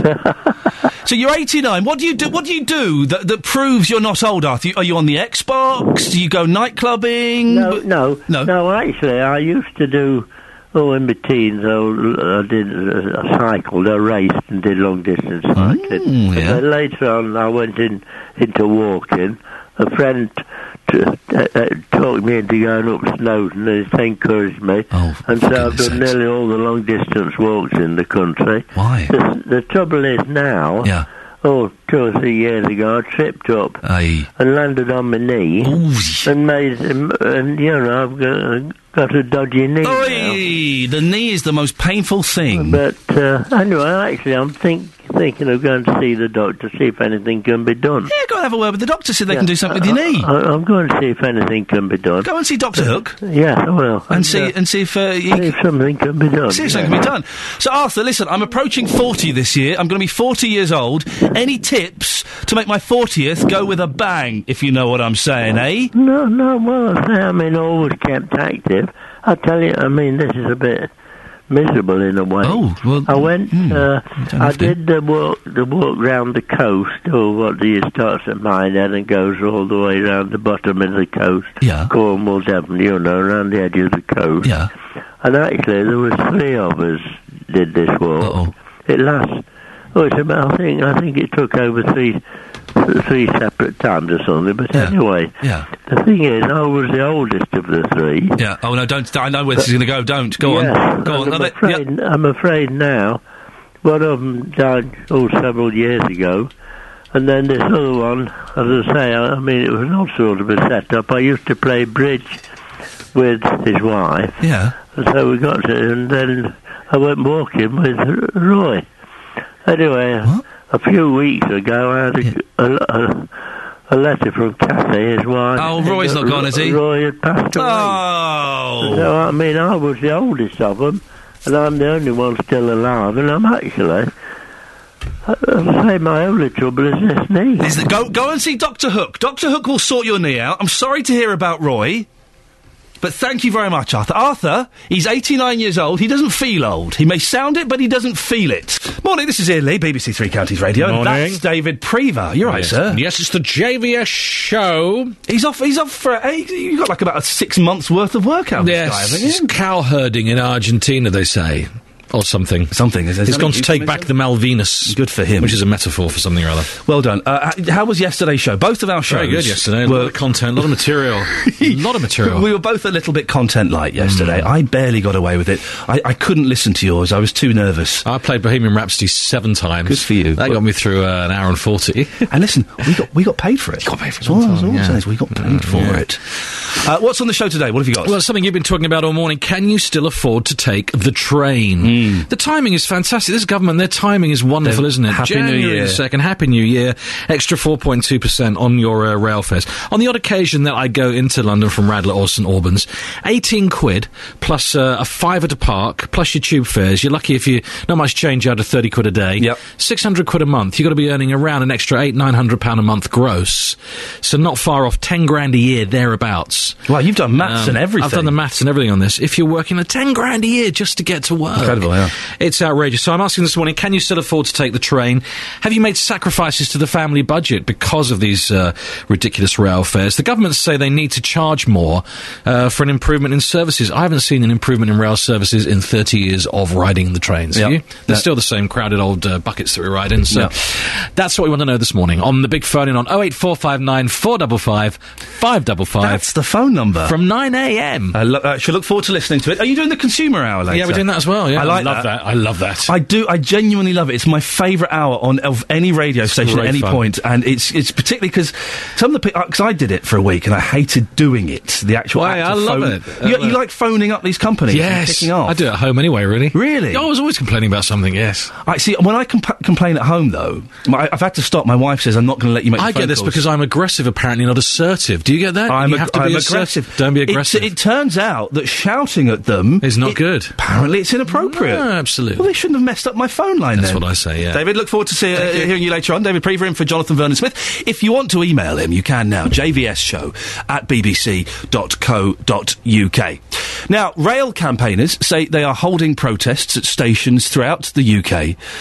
No, this is the wrong thing. This is the wrong thing, isn't it? The rail protesters. Are there protesters there today, Jane? There are not protesters there today. They were handing out Christmas cards, I think, before Christmas. That was before Christmas. That isn't today at all. This is nonsense. No, the train fares are going up. And, Jane, you have been at Luton train station this morning talking to commuters. What's been happening? I have. Well, obviously, a lot of people aren't happy about the price rises. The average season ticket has gone up by 4.3% this year. And for the average train ticket, it's 3.9%, which is obviously a bit of an increase. Some of the people I've been speaking to, though, have only been commuting into London for like the last 6 months. They've got a new job. That's great, isn't it? Congratulations.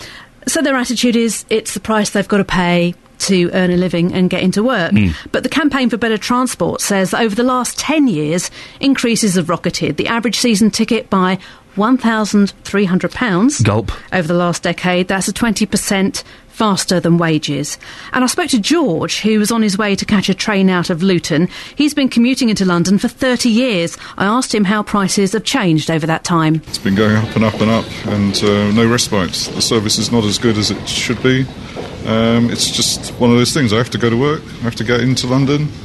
It's just a shame that it's going up so much and the service is not getting any better. Can I ask you how much your season ticket is? It's over 4,662, something like that.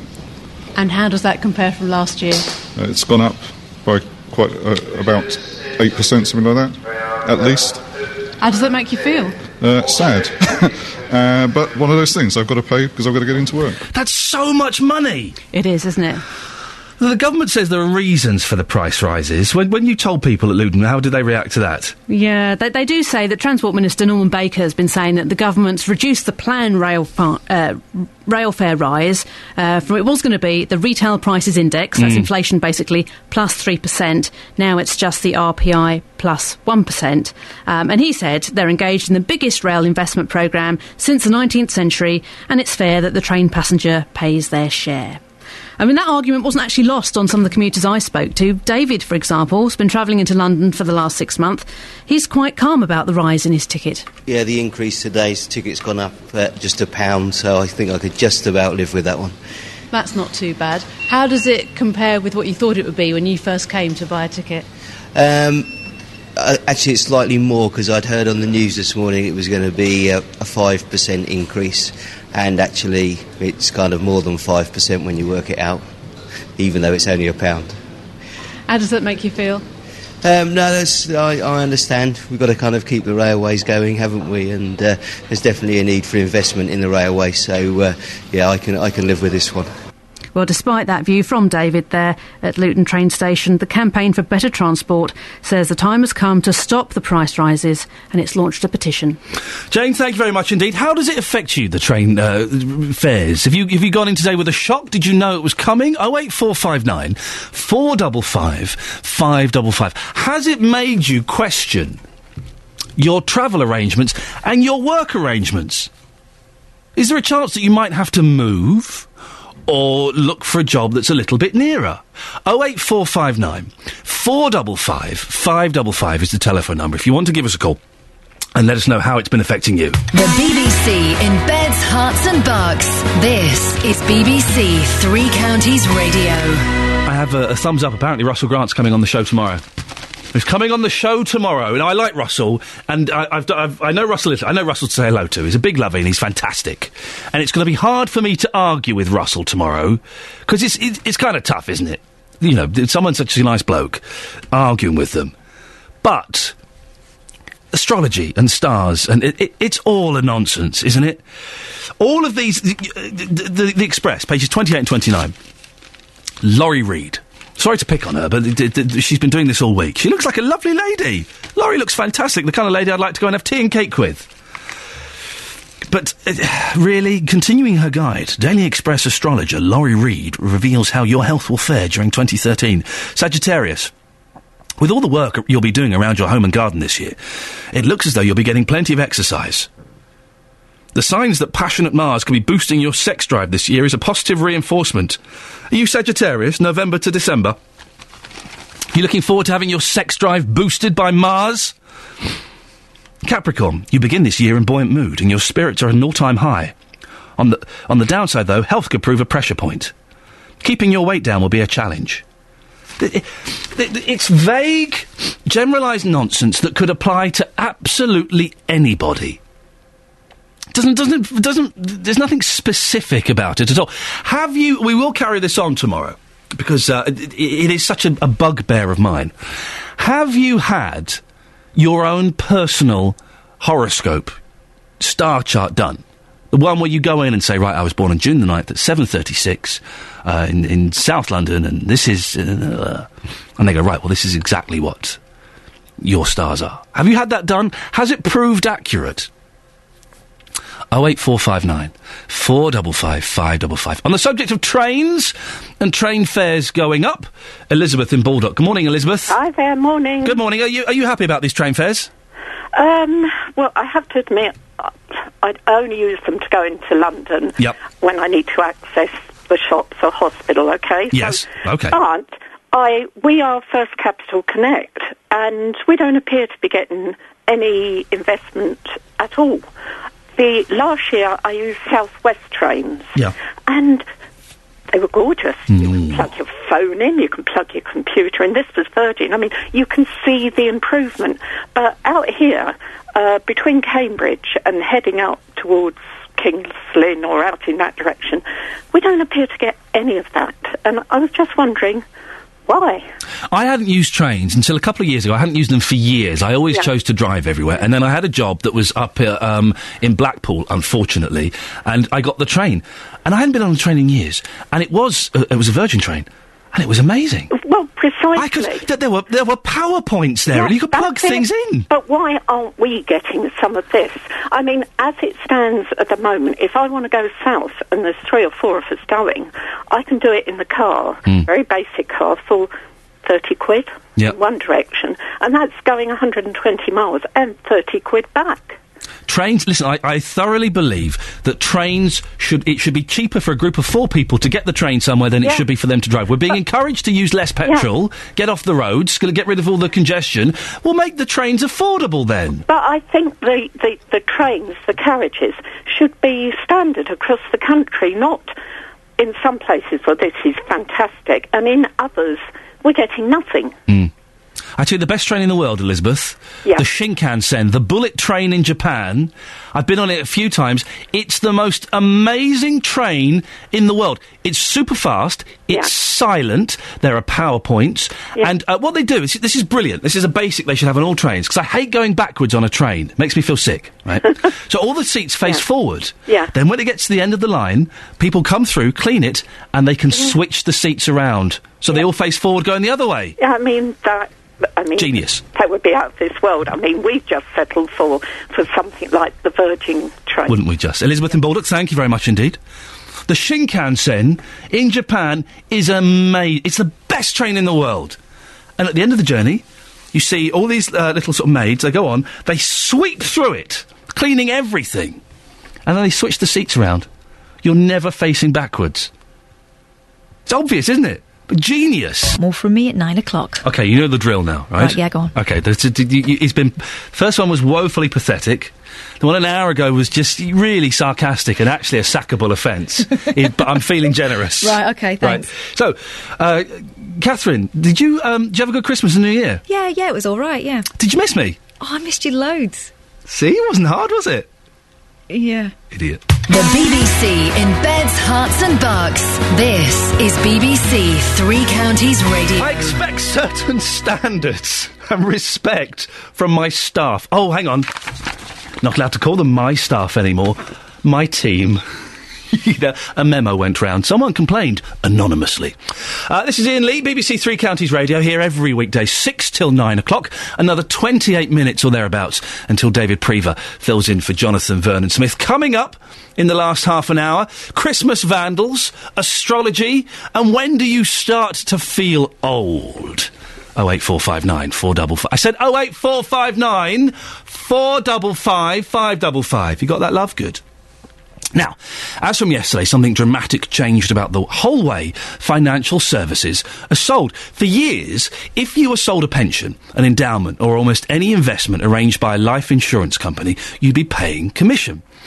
Well, from this year, the Financial Services Authority has banned commission-based selling from product providers to financial advisors.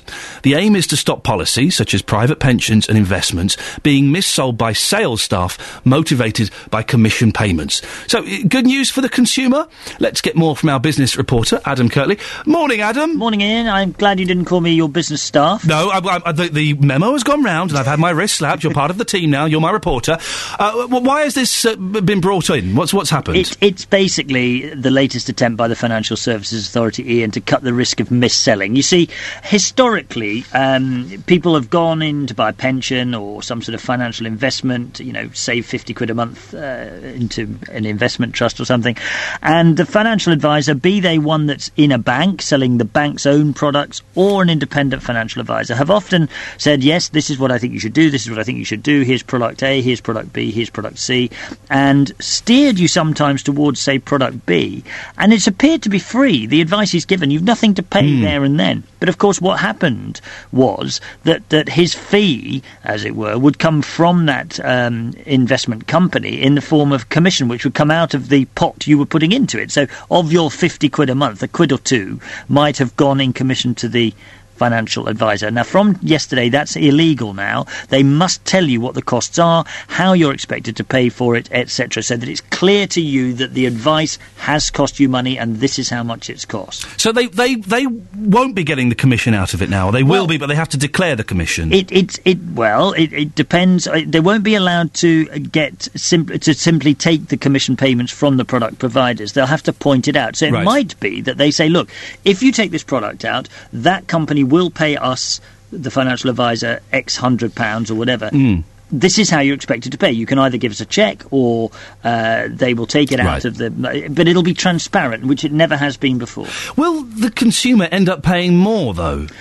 Well, that depends. You see, it depends on whether the financial advisor chooses to go down that route. It may be that the financial advisor will say, actually, I'm going to charge you £1,000 for giving you a financial review, but anything that you put into an investment, we will, we won't take commission on, or if they do get paid a commission, that would go back to you or whatever it is.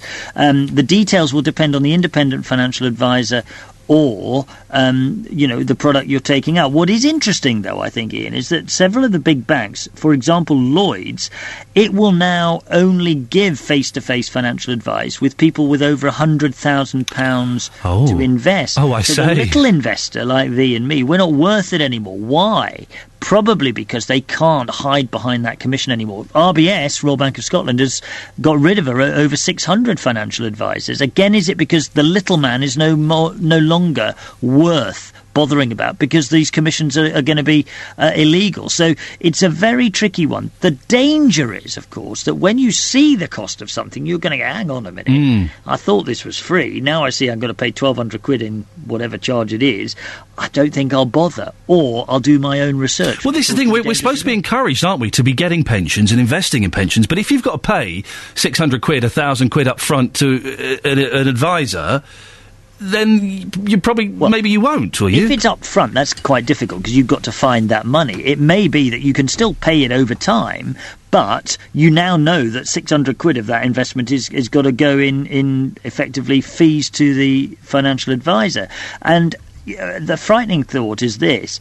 In a Deloitte survey, 87% of customers that bought a savings or investment product using a bank advisor, so not an independent one, but a bank advisor, believed that it was free. That advice was free, and of course it wasn't. Adam, listen, so Lloyds will be speaking to people who've got over £100,000 to invest, will they? Oh, yeah, they still think... Well, yeah. I'll give them a call. I'll give them a call this afternoon. Thank you, Adam Curley. Thank you very much indeed. He's our business reporter. Not business staff, business reporter. Across beds, hearts and bucks, this is Ian Lee on BBC Three Counties Radio. Love this item in the Telegraph today. Life begins at 40, we feel old by 59. A survey has been conducted, and it turns out that we think we are old, on average, about 59. It's before then, isn't it? Let's be realistic. Patricia's in Stevenage. Patricia, when did you become old? I'm not old. Sorry? I'm not old. You have an old voice? I may be, yes, but I'm not old. May I ask, of what vintage are you? Well, let's put it this way. I was a war baby, so sort of late 40s. Late 40s is when you were born, not your age. Yeah. I'm gonna hazard a guess, 66? Something like that. Yeah, well, it will be in 2 weeks' time anyway. Congratulations. Thank you very much. But you don't feel old, because 66, let me be honest, and I'm going to be frank, Patricia, don't be offended. Carry on. 66 is old. No, it's not. I'm going to be 40 this year, and that's old. No. It's only in your brain if you think you're old. Your old, saggy brain. Yes. Now, you've got to do one of two things. Yes. Grow old gracefully and forget everything about it. Yeah. And you only know you're old. You never actually think you're old. You're younger, right, than Mick Jagger. Yeah, I know. Doesn't he look stupid, though? Do you not watch him, Patricia, and think, oh, grow up, for goodness sakes? I think he's funny, but then we... I don't think he's meant to be funny. Well, that's when you get to a certain age, you think that things that are going on are funny. Yeah. I mean, it doesn't matter how old you are. If you can still do the things you did when you were 20, 30 or 40, if you can still do those, then you're not old. It's only when you know you can't do things that you feel old. Patricia, stay there a second. Mary in Hemel? Mary? Yes? Are you anywhere near the phone, Mary? Yes. OK. You're old, aren't you? Yes. I feel that today. Yeah. How old are you? 78? 75. 75. 76 this year. 76 this year. So when did you start to feel old, Mary? I suppose about 10 years ago, really. So, around about 65, 66, which is, Patricia, Mary felt old at your age. What was she doing wrong? She was giving into it. You never give into it, sweetheart. I dance. I go to London. I go out to, do shopping and all sorts of things like that. I'd never give into it, because the minute you give into it, you are old. I suppose so, but I was just gradually got riddled with arthritis. Oh, you're not the only one, sweetheart. Restricted, unfortunately, but it's not my lifestyle. I'm no interest in going shopping. I'm not a shopping person. and I don't much like going to theatres. Well, that's the point. You've got to give...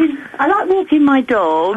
Dear. And, of course, I had a husband then, but my husband died in July. Oh, well... So, of course, I feel like I'm 150 now. Oh, no. Never give in, sweetheart. I mean, I have friends who dance, and they're 86. They dance in shows, and they do all the things. I couldn't do that. I couldn't. Well, let me see, even I'm beginning to feel arthritic, but quite honestly, never give in. Well, I couldn't do that, I'm afraid, not with my arthritis. Oh, well, you have I'm going in for surgery for my knee on the 15th. That's all right. So that's one thing, a start. But I couldn't do that. Everybody's different, my dear. It's just not my lifestyle to go dancing. You go and sit in the corner and crochet. Patricia in Stevenage, meow! I like knitting. There we go. Patricia. I have a friend who knits and crochets and goes to works at the fairs and church fairs and things like that. Yeah, I'd love to volunteer, but I just for charity shops and things or whatever. But the trouble is, I can't stand for too long, and I just feel I'd be a liability to them. You wouldn't. Do your own thing. Get up and do your own thing. That's what I'm doing. Patricia, we shall let you go because the lines look great. Thank you so much for that. A little bit of an elderly person catfight. Mary, you didn't call in for that, though, did you? You called in for this astrology nonsense. Yes, it was just some years ago. My sister, she heard of this astrologer, and she only did it by letters. So she wrote to the lady, and she would do it only by her handwriting. She told my sister things that my sister wasn't aware of at all. I can't remember what she thought, told her for the future, but I know that she told her various things from her past that my sister, some of them my sister didn't even know herself. People that were in my sister's past and my mother's past, or our mother's past, and when my sister queried with my mother, my mother was absolutely floored. Hang on a minute, How Mary. did you know that? She got this all from reading her handwriting? Yes. No. Yes, and it... Are you sure that her handwriting didn't say, my mum used to have a friend called Susan and that she died with a grey cat and... She said a thing like, there was a nun watching over my mother, watching over my sister, and her name was Margaret. My sister had never heard of this. My mother never talked about really her background. She had rather an unhappy childhood. Yes. So my sister told my mother, and my mother said, how on earth did you know that? And she didn't even know it.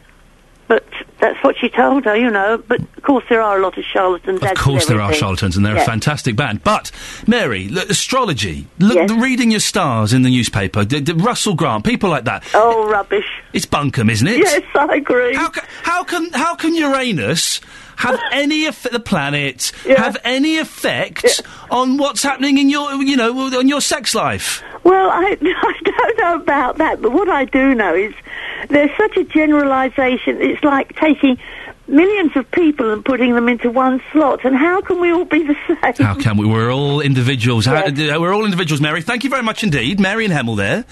Doesn't believe in astrology, but she does believe that a woman could predict the future by reading the letters that her sister had written. I love all of this stuff, and and I've said this before, and I've put this challenge out on every radio station I've ever worked on. If there is someone who could communicate with the dead, right, could communicate with the dead members of my family, and could prove it to me and say things that only I would know, do it. Come and do it, and you will convince me, and I'll completely change my tune.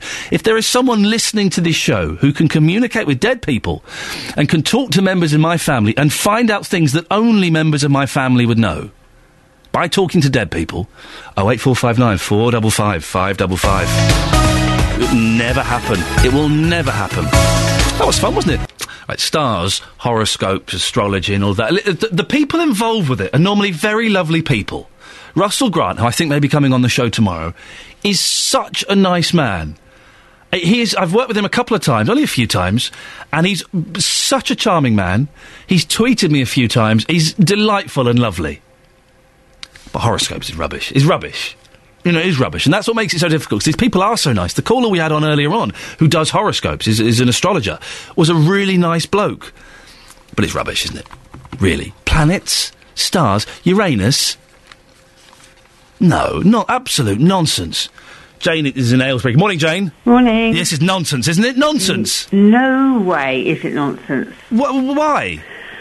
Well, very early last year, beginning of the year, my mum reads horoscopes and she said, oh, this one's interesting for you.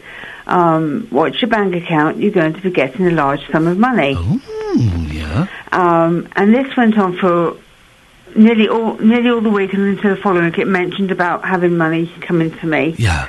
No word of a lie. 3 weeks later, I got a cheque for £8,000. Right. And I wasn't expecting it. Yeah. And it's like... But hang on, but that makes... So what star sign are you? A Cancer? No, I'm Leo. Leo. Thought it was going to be my next one. You sound like a Leo. But that means that all of the millions of Leos... Yes, exactly. I know, but how many people are going to be getting a large sum of money? Well, apparently 12% of a twelfth of the population are going to be, if we believe that. Because it was telling a twelfth of the population to check their bank accounts because money was going to be coming in. Yeah. But how many of those people actually got it? I don't know, but I must have been the lucky one. But then it proves... Jane! It proves that it's not astrology then. It's just luck. No, it's not. It's coincidence. I'd never had any idea it was coming. All right, listen to this. These are your health stars for the year, okay? According to the Express, right? Yeah. January powers in with strength and vigour as Mars boosts your energy, but you could find yourself wound up in the first couple of months of the year when rushing could lead to accidents. So beware. Sound about right? Well, I'm always rushing around anyway. Yeah. So. On the other hand, try not to get too complacent or sedentary. Insist on parking just a little further away and walk those extra few yards. Well, I'm doing exercises. Yeah. You're a worrier by nature, aren't you? Sometimes. Yeah, but it's your stomach and intestines that suffer. So that's why a good diet of whole foods and natural products is essential. Yeah, I do suffer with my stomach. Yeah, of course you do. Mentally, much of the stresses and strains you experience early next year ease away in spring, and in April you can breathe a sigh of relief. Yeah. Well, we'll have to wait and see on that. Sounds about right, doesn't it, though? Doesn't it sound right? Even though, Jane, you're Leo and I was reading Virgo. I was reading John Virgo to you. Jane! You've been duped by that whole... You see, they apply to anyone. Yeah, I know, but to actually be told that you're going to get a significant amount of money, and when you need it... Yeah, that's the handy thing. Jane, listen, lovely to talk to you. Thank you very much for coming on. Happy New Year. And you. Take care. There we go. We'll be speaking to Russell Grant tomorrow, and we'll continue this conversation. Now, when did you start to feel old? A survey by the Department of Work and Pensions says that we think old age starts at 59. Earlier on in the show, Doris in Stevenage gave me a call. I'm still turning old. May I ask, what age are you?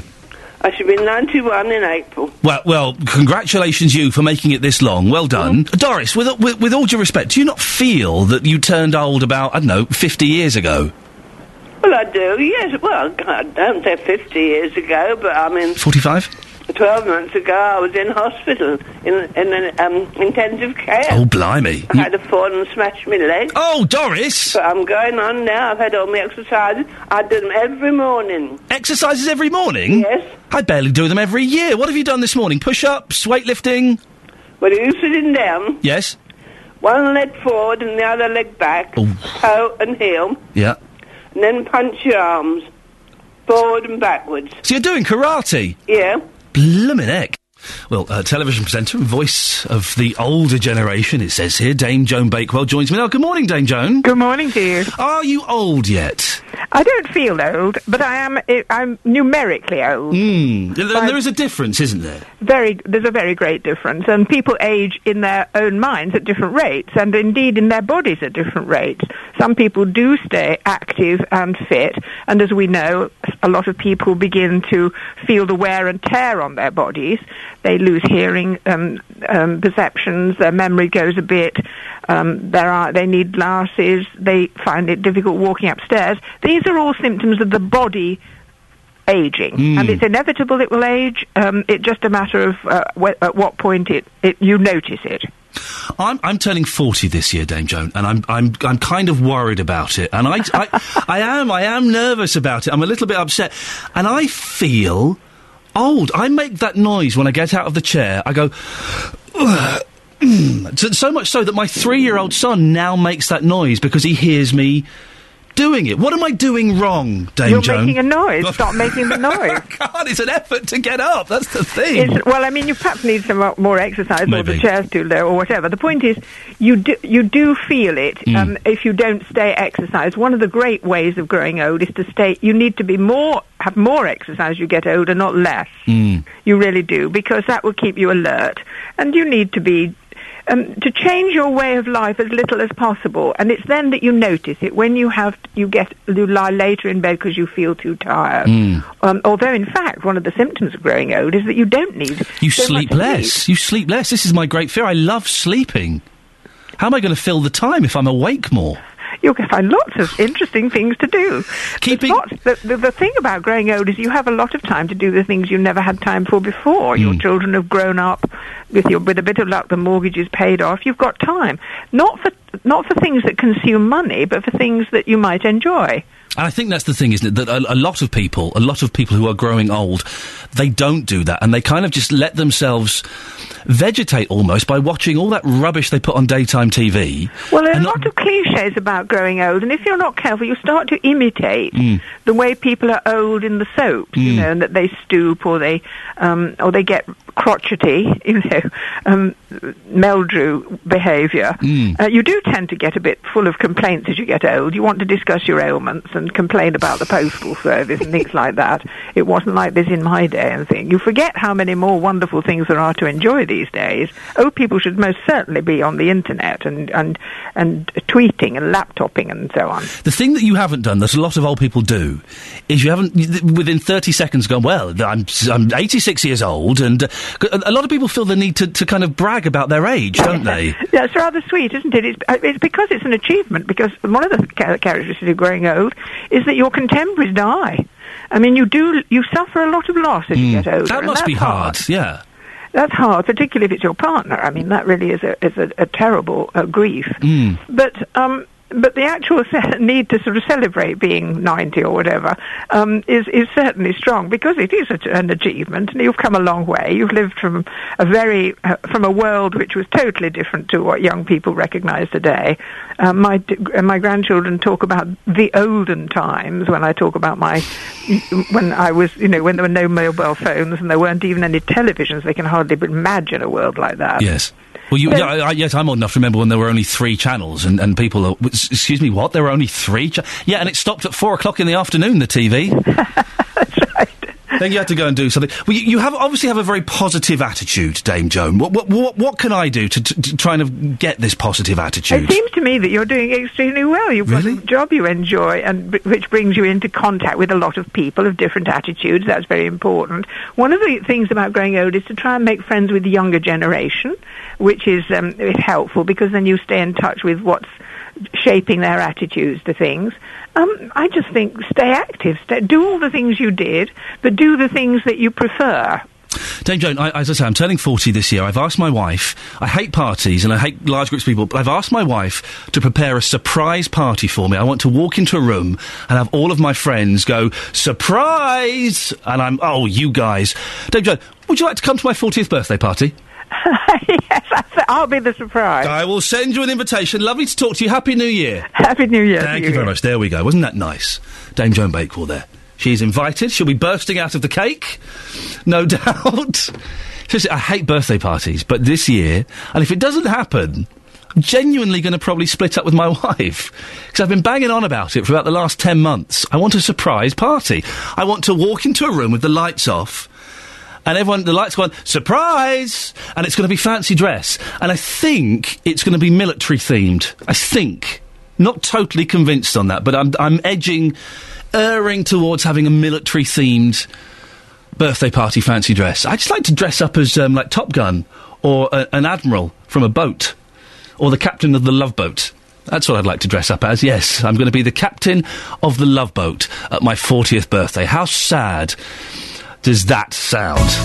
Well, that was nice having Dame Joan. That was good fun today. I enjoyed that. Well, there we go. I think we got away with it again this morning, didn't we? It's nice having Dame Joan Bakewell. Tomorrow, hopefully, fingers crossed, touch wood, Russell Grant will be coming on the show. Yes, I know, exciting. To try and defend the nonsense that is astrology. How is that even possible? No. That's it. That's your lot. I'm back tomorrow at 6. That's the voice of David Prever you can hear. He's filling in for Jonathan Verner-Smith. See you tomorrow. Ta-ta.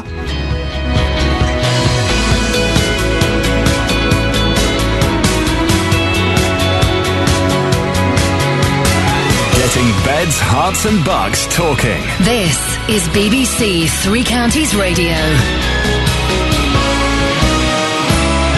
Ian will now make that noise as he gets up off the chair. It happens at a certain age. Good morning. Jonathan is away for another 10 days. Are we sort of back to normal? I think we are.